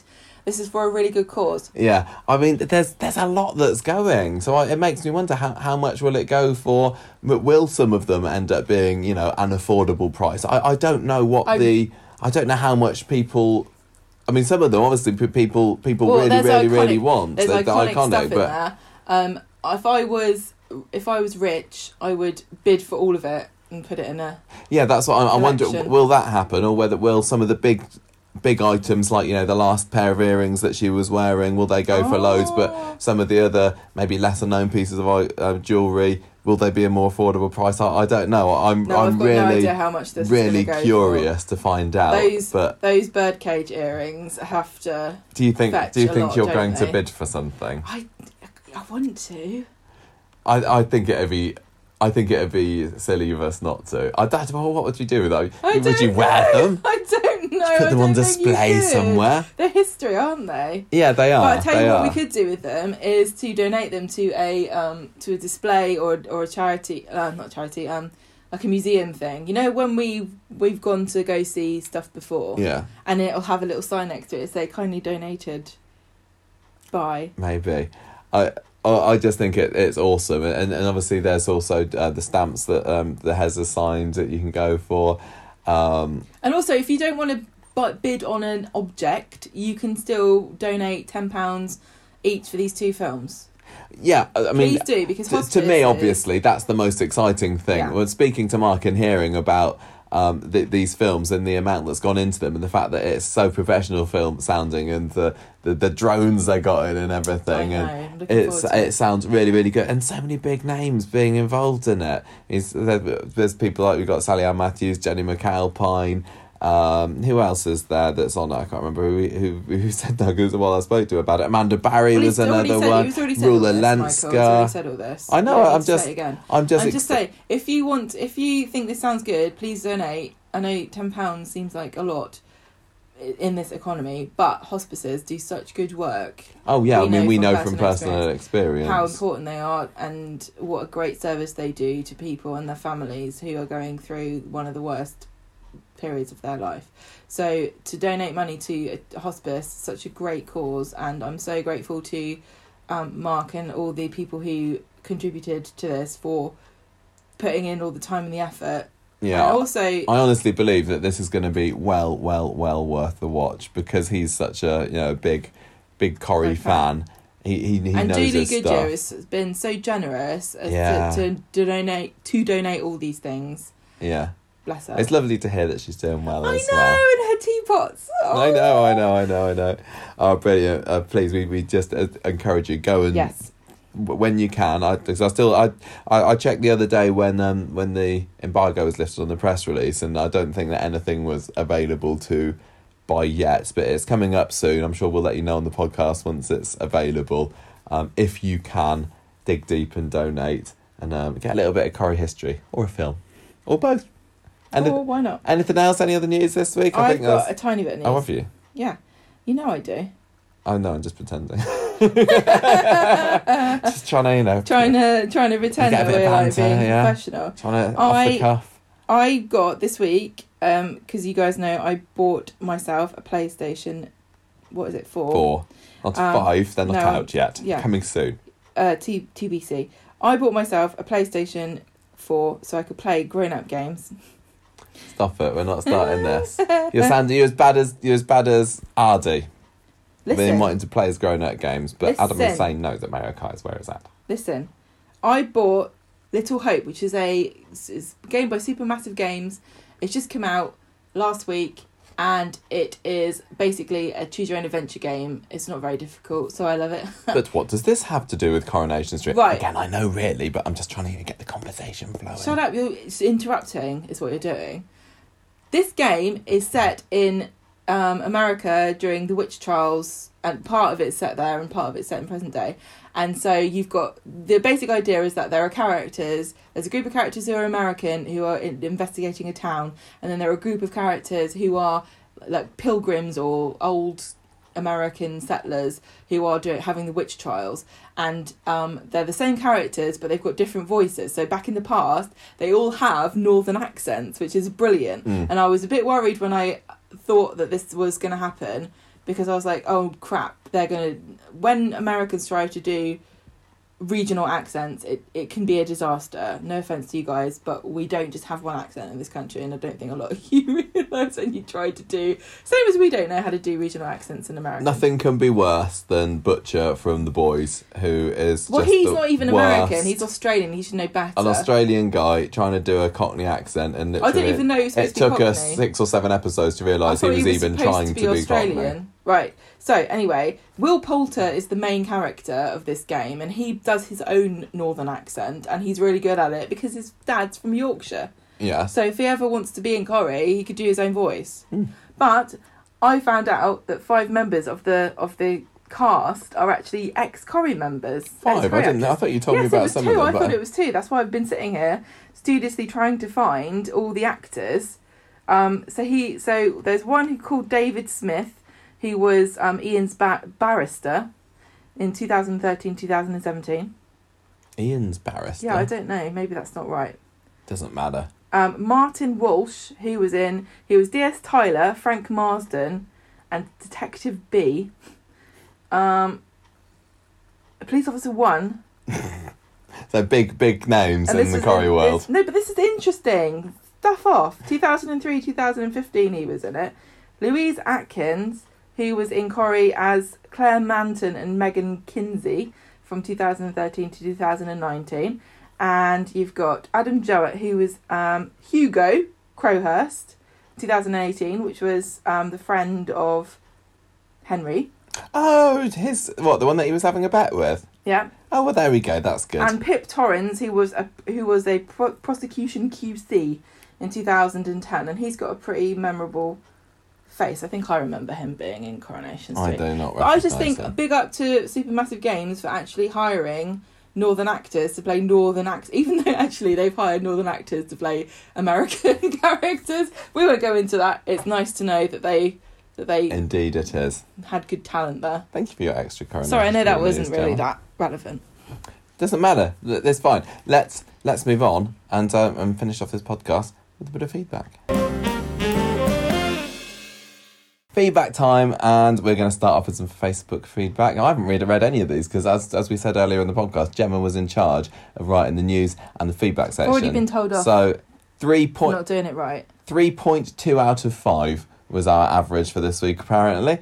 What do you mean? I don't just trust your maths.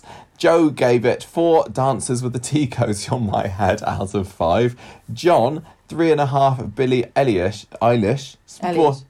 Isn't it? I don't know. I know who she is. Ardy and Dylan may know who she is. I don't know what song she did. Sporting achievements out of 5. And Chad was Gemma's pick of the week this week. He gave it 3.5 Secret Wives in the Hospital out of 5. Thank you, everybody, for sending in your feedback this week. Thank you, everybody, on Facebook. Now, I know that we've had some great news this podcast. We've had some fantastic storylines that we talked about, but we teased at the beginning of this podcast that we have got a bad iTunes review that we received this week. And I know that this is what you've been sticking out this lengthy podcast to try and get to. So, Gemma, I'm going to pass this over to you because you discovered this this iTunes review a couple of days ago, didn't you? I check the iTunes review bit quite often, and this is really bugging me because this is the thing I see it all the time now. I see it like several times a day because I do check this quite often, but it does make me laugh whenever I look at it. This is the one at the top. This is the most recent review that we've had. The title of the review is Way Too Much Unnecessary Chitter Chatter, and it's 1 star. That's sad. And it reads, too long and arduous to listen to. And it has a weary face emoji. That's all the review was, wasn't it? Too long and arduous to listen to. Now, the word arduous in this is the thing that keeps making me laugh, along with the weary face emoji, which is the one that's like the massively downturned open mouth with the frowny eyes. The word arduous to describe a podcast after everything that's happened in 2020 is what makes me laugh so much. I got really upset by this. And usually when there's any kind of feedback or negative feedback towards the podcast, which doesn't happen very much, thank goodness. I'm the one that bothers. You're always the one that it really bothers, and I'm just like, oh, it's fine. But you texted me about this when I was at school the other day, and it really got me, it really bugged me, and it's like, what? Why would anybody do this? Oh, If they like a podcast, everybody's got the right to... just don't review it. Everybody's got the right to write reviews. But one thing you have to accept is that people who make the thing will see your review and also can talk about it on their podcast. So that's what we're going to do. I looked up this weary face emoji because I was just wanted to make sure that I was sure what they were trying to convey to me. Yeah. And I'm more confused now because I looked up on Urban Dictionary. What, can you look up emojis on an Urban Dictionary? And according to them, that means the weary face is the one you use when you want someone so bad you're willing to beg. So we're getting mixed messages off of this. Totally. Review. So this confused me, so I thought I'd do a bit more research. The username is WW1833, and I thought that sounds like it could be a date. I'm not stupid. I might chitter-chatter too much, but I'm not dumb. I looked this up, and interestingly enough, William Wilberforce, who was a British politician, who was one of the leaders of the movement to abolish the slave trade. I think I've written he was born in 1833, but I think he actually died in 1833. Okay. So this must be someone who is a massive fan of the abolition of the slave trade. So, we have to hold them up. Yeah. We have to go with what they say. Or it's the ghost of William Wilberforce who has somehow inhabited the internet to review things. Because this isn't the only review that WW1833 has done. No. They're also a big fan of 90 Day Fiancé, but not necessarily... 90 Day Fiancé? You've written 90 Day Disasters. That's the name of the podcast. What is 90 Day Fiancé? It's a TV programme. I'll tell you about it later. Can't wait for that. They took a while to understand how to write reviews, but once they got the hang of it, there's no stopping them. 90 Day Disasters got 5 stars with the header, didn't enjoy this. Sound was terrible. Didn't like the interaction with one argumentative person totally talking over the other one. Difficult to listen to.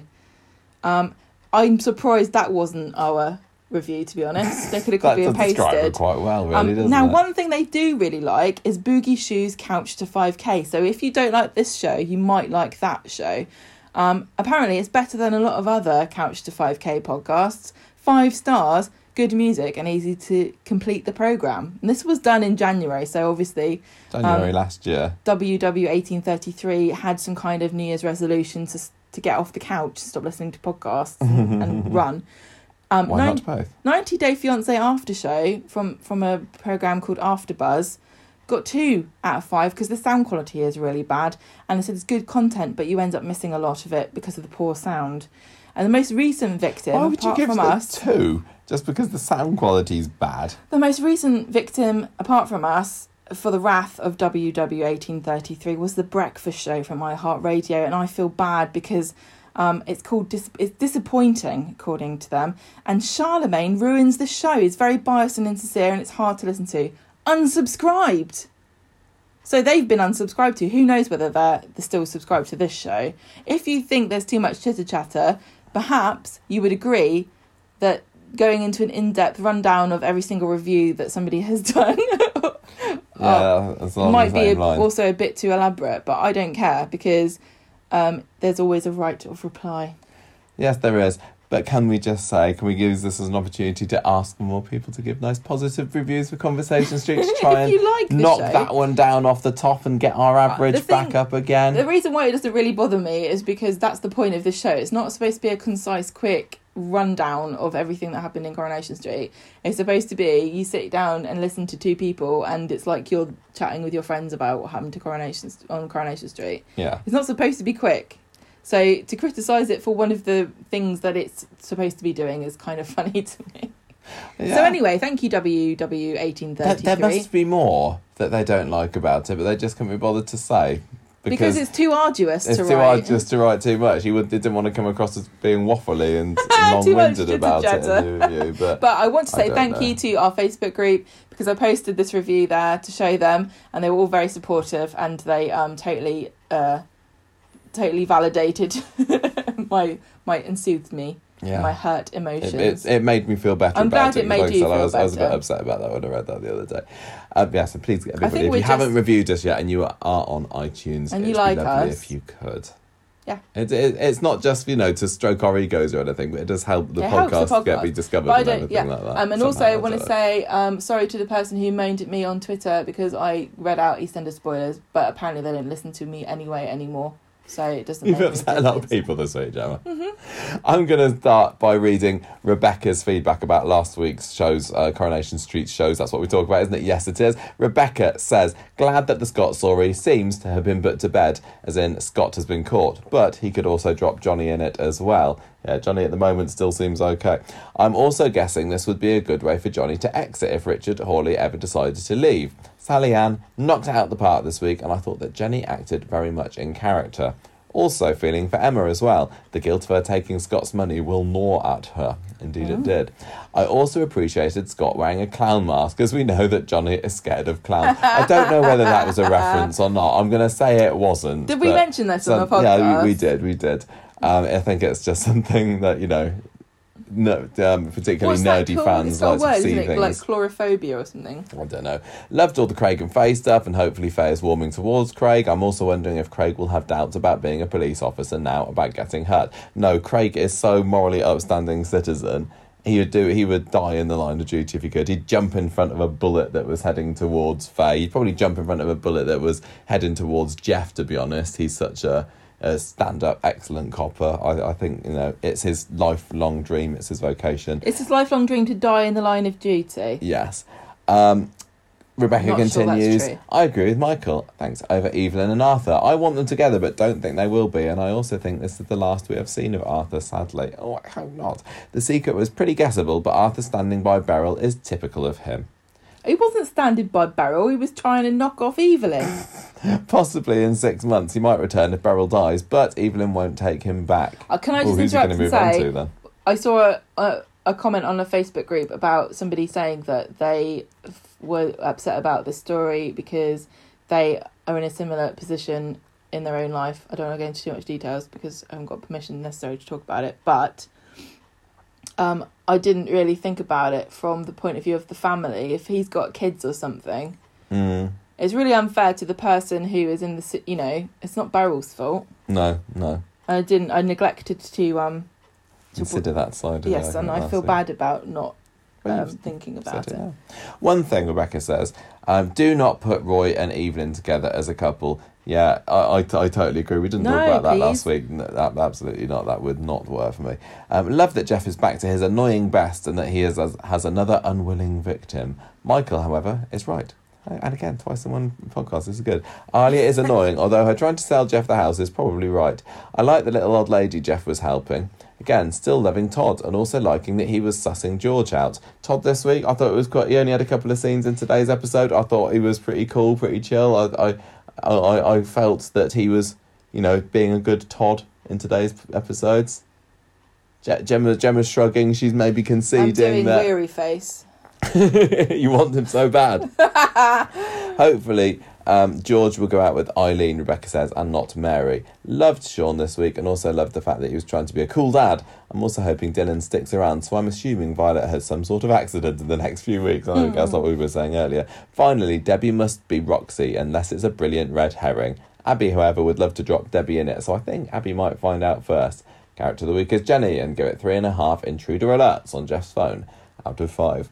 Yeah, who do you think? Because Debbie is eventually going to get rumbled as being, in with Ray, isn't she? Yeah. Is it going to be Abby that discovers her? It feels like that's the most likely situation. And then Kevin might be like, you've always been anti-Debbie. I don't trust you. I don't believe you. I'm even wondering whether Ray might reveal it to Abby. As if Debbie turns on him.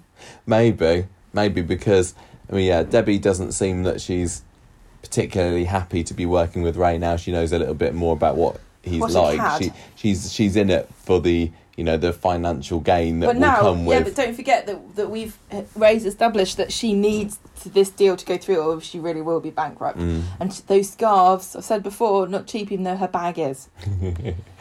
Right, your turn, Gemma. What's Nancy got to say about last I've got to say this first. Oh, what?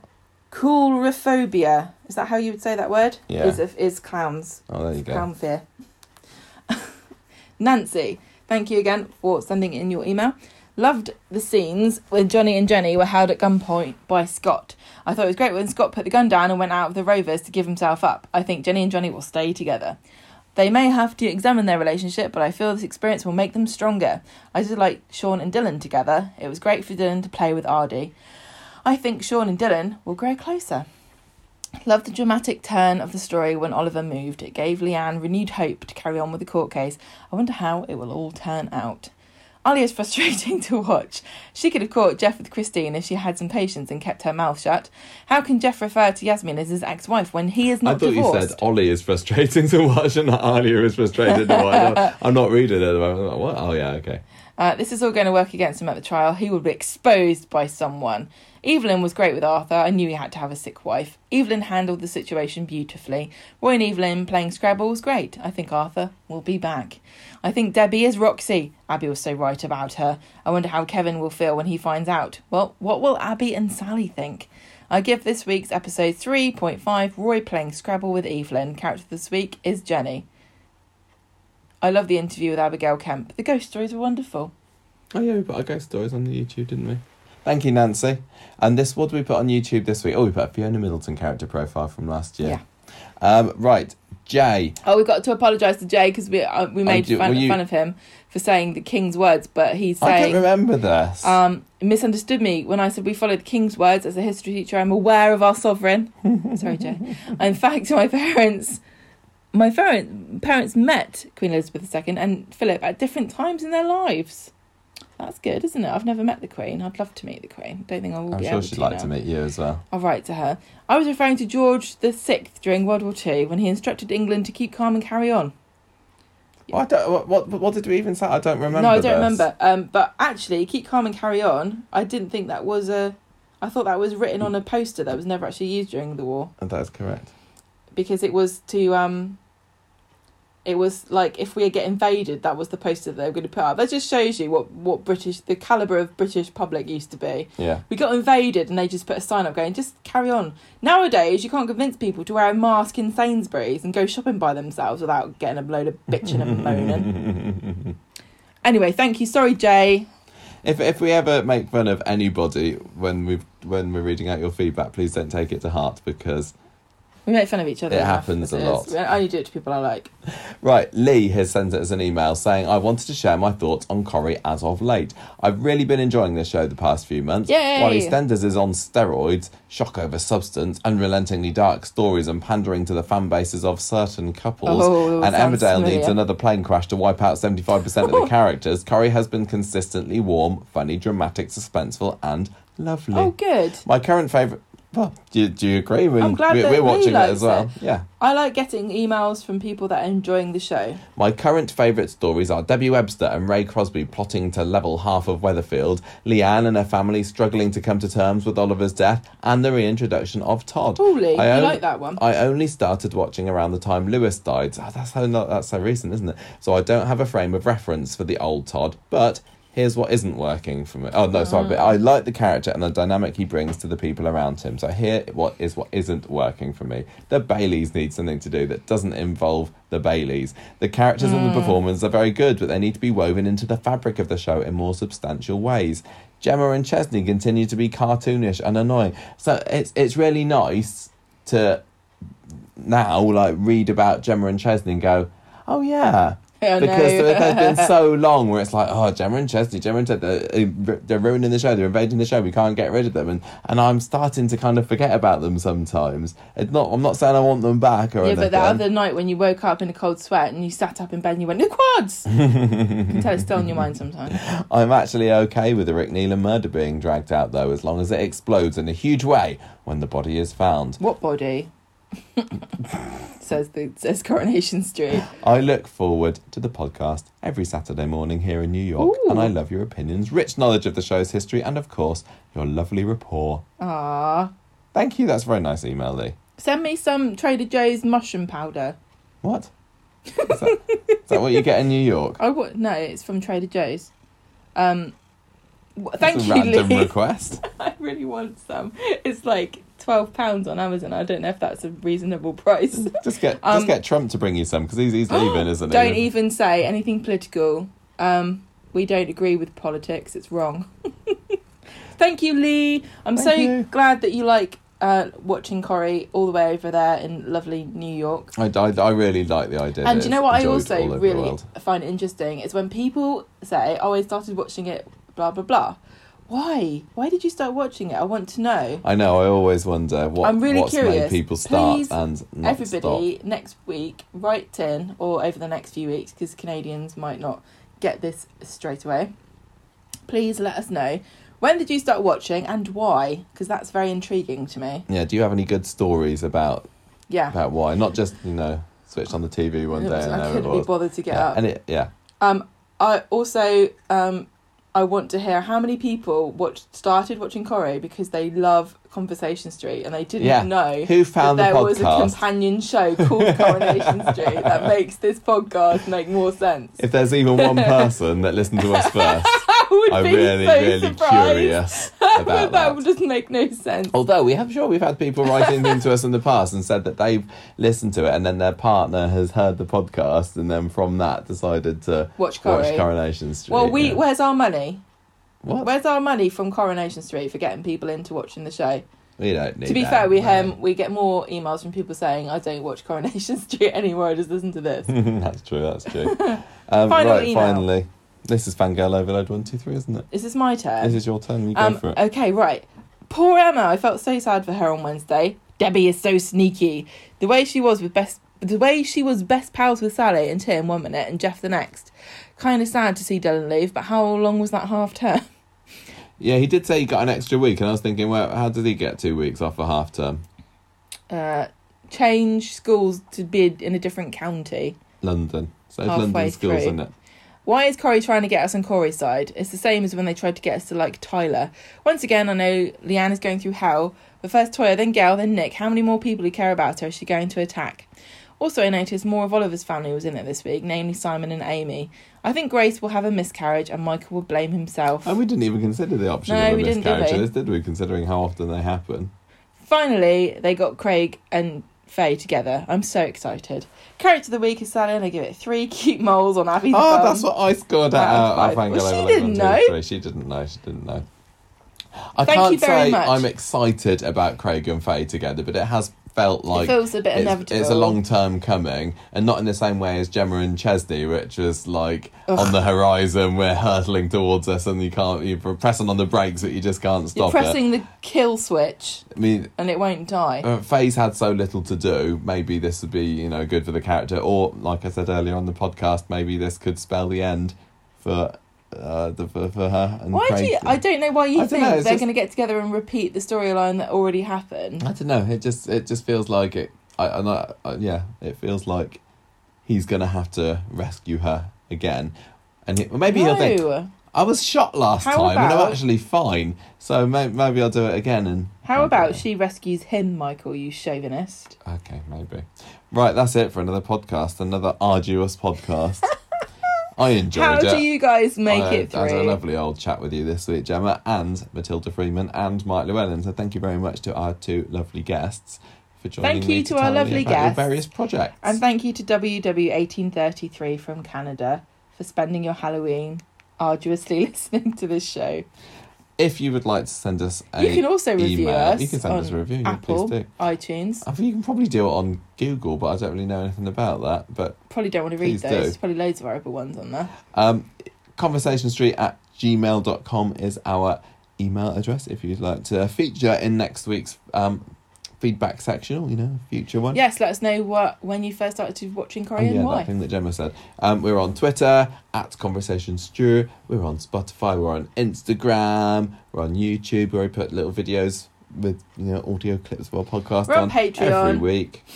And Patreon people get early access to interviews like the Matilda Oh Freeman yeah, they've been one. listening to that for the last few And days. you also get a bonus episode every month, which is our top 5 of something. Insert something here. And don't forget, we're going to donate all the money from December's Patreon. So if you want to donate money to charity, To a charity. yes, to a charity, you can just sign up for 1 month if you want to, get all the bonus content, and then bugger off. Some of the people who have been top-level patrons for 6 months now are going to be getting some We're mugs going to be in the sending out post some at some. goodies. We've got quite a few people. We've got a big lump of Yeah. people who have.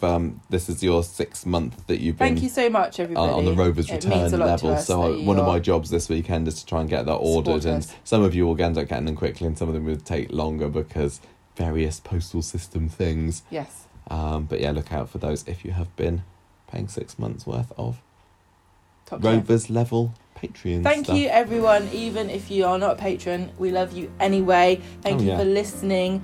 You guys give meaning to my life, and I'm not joking. What have you have got to say?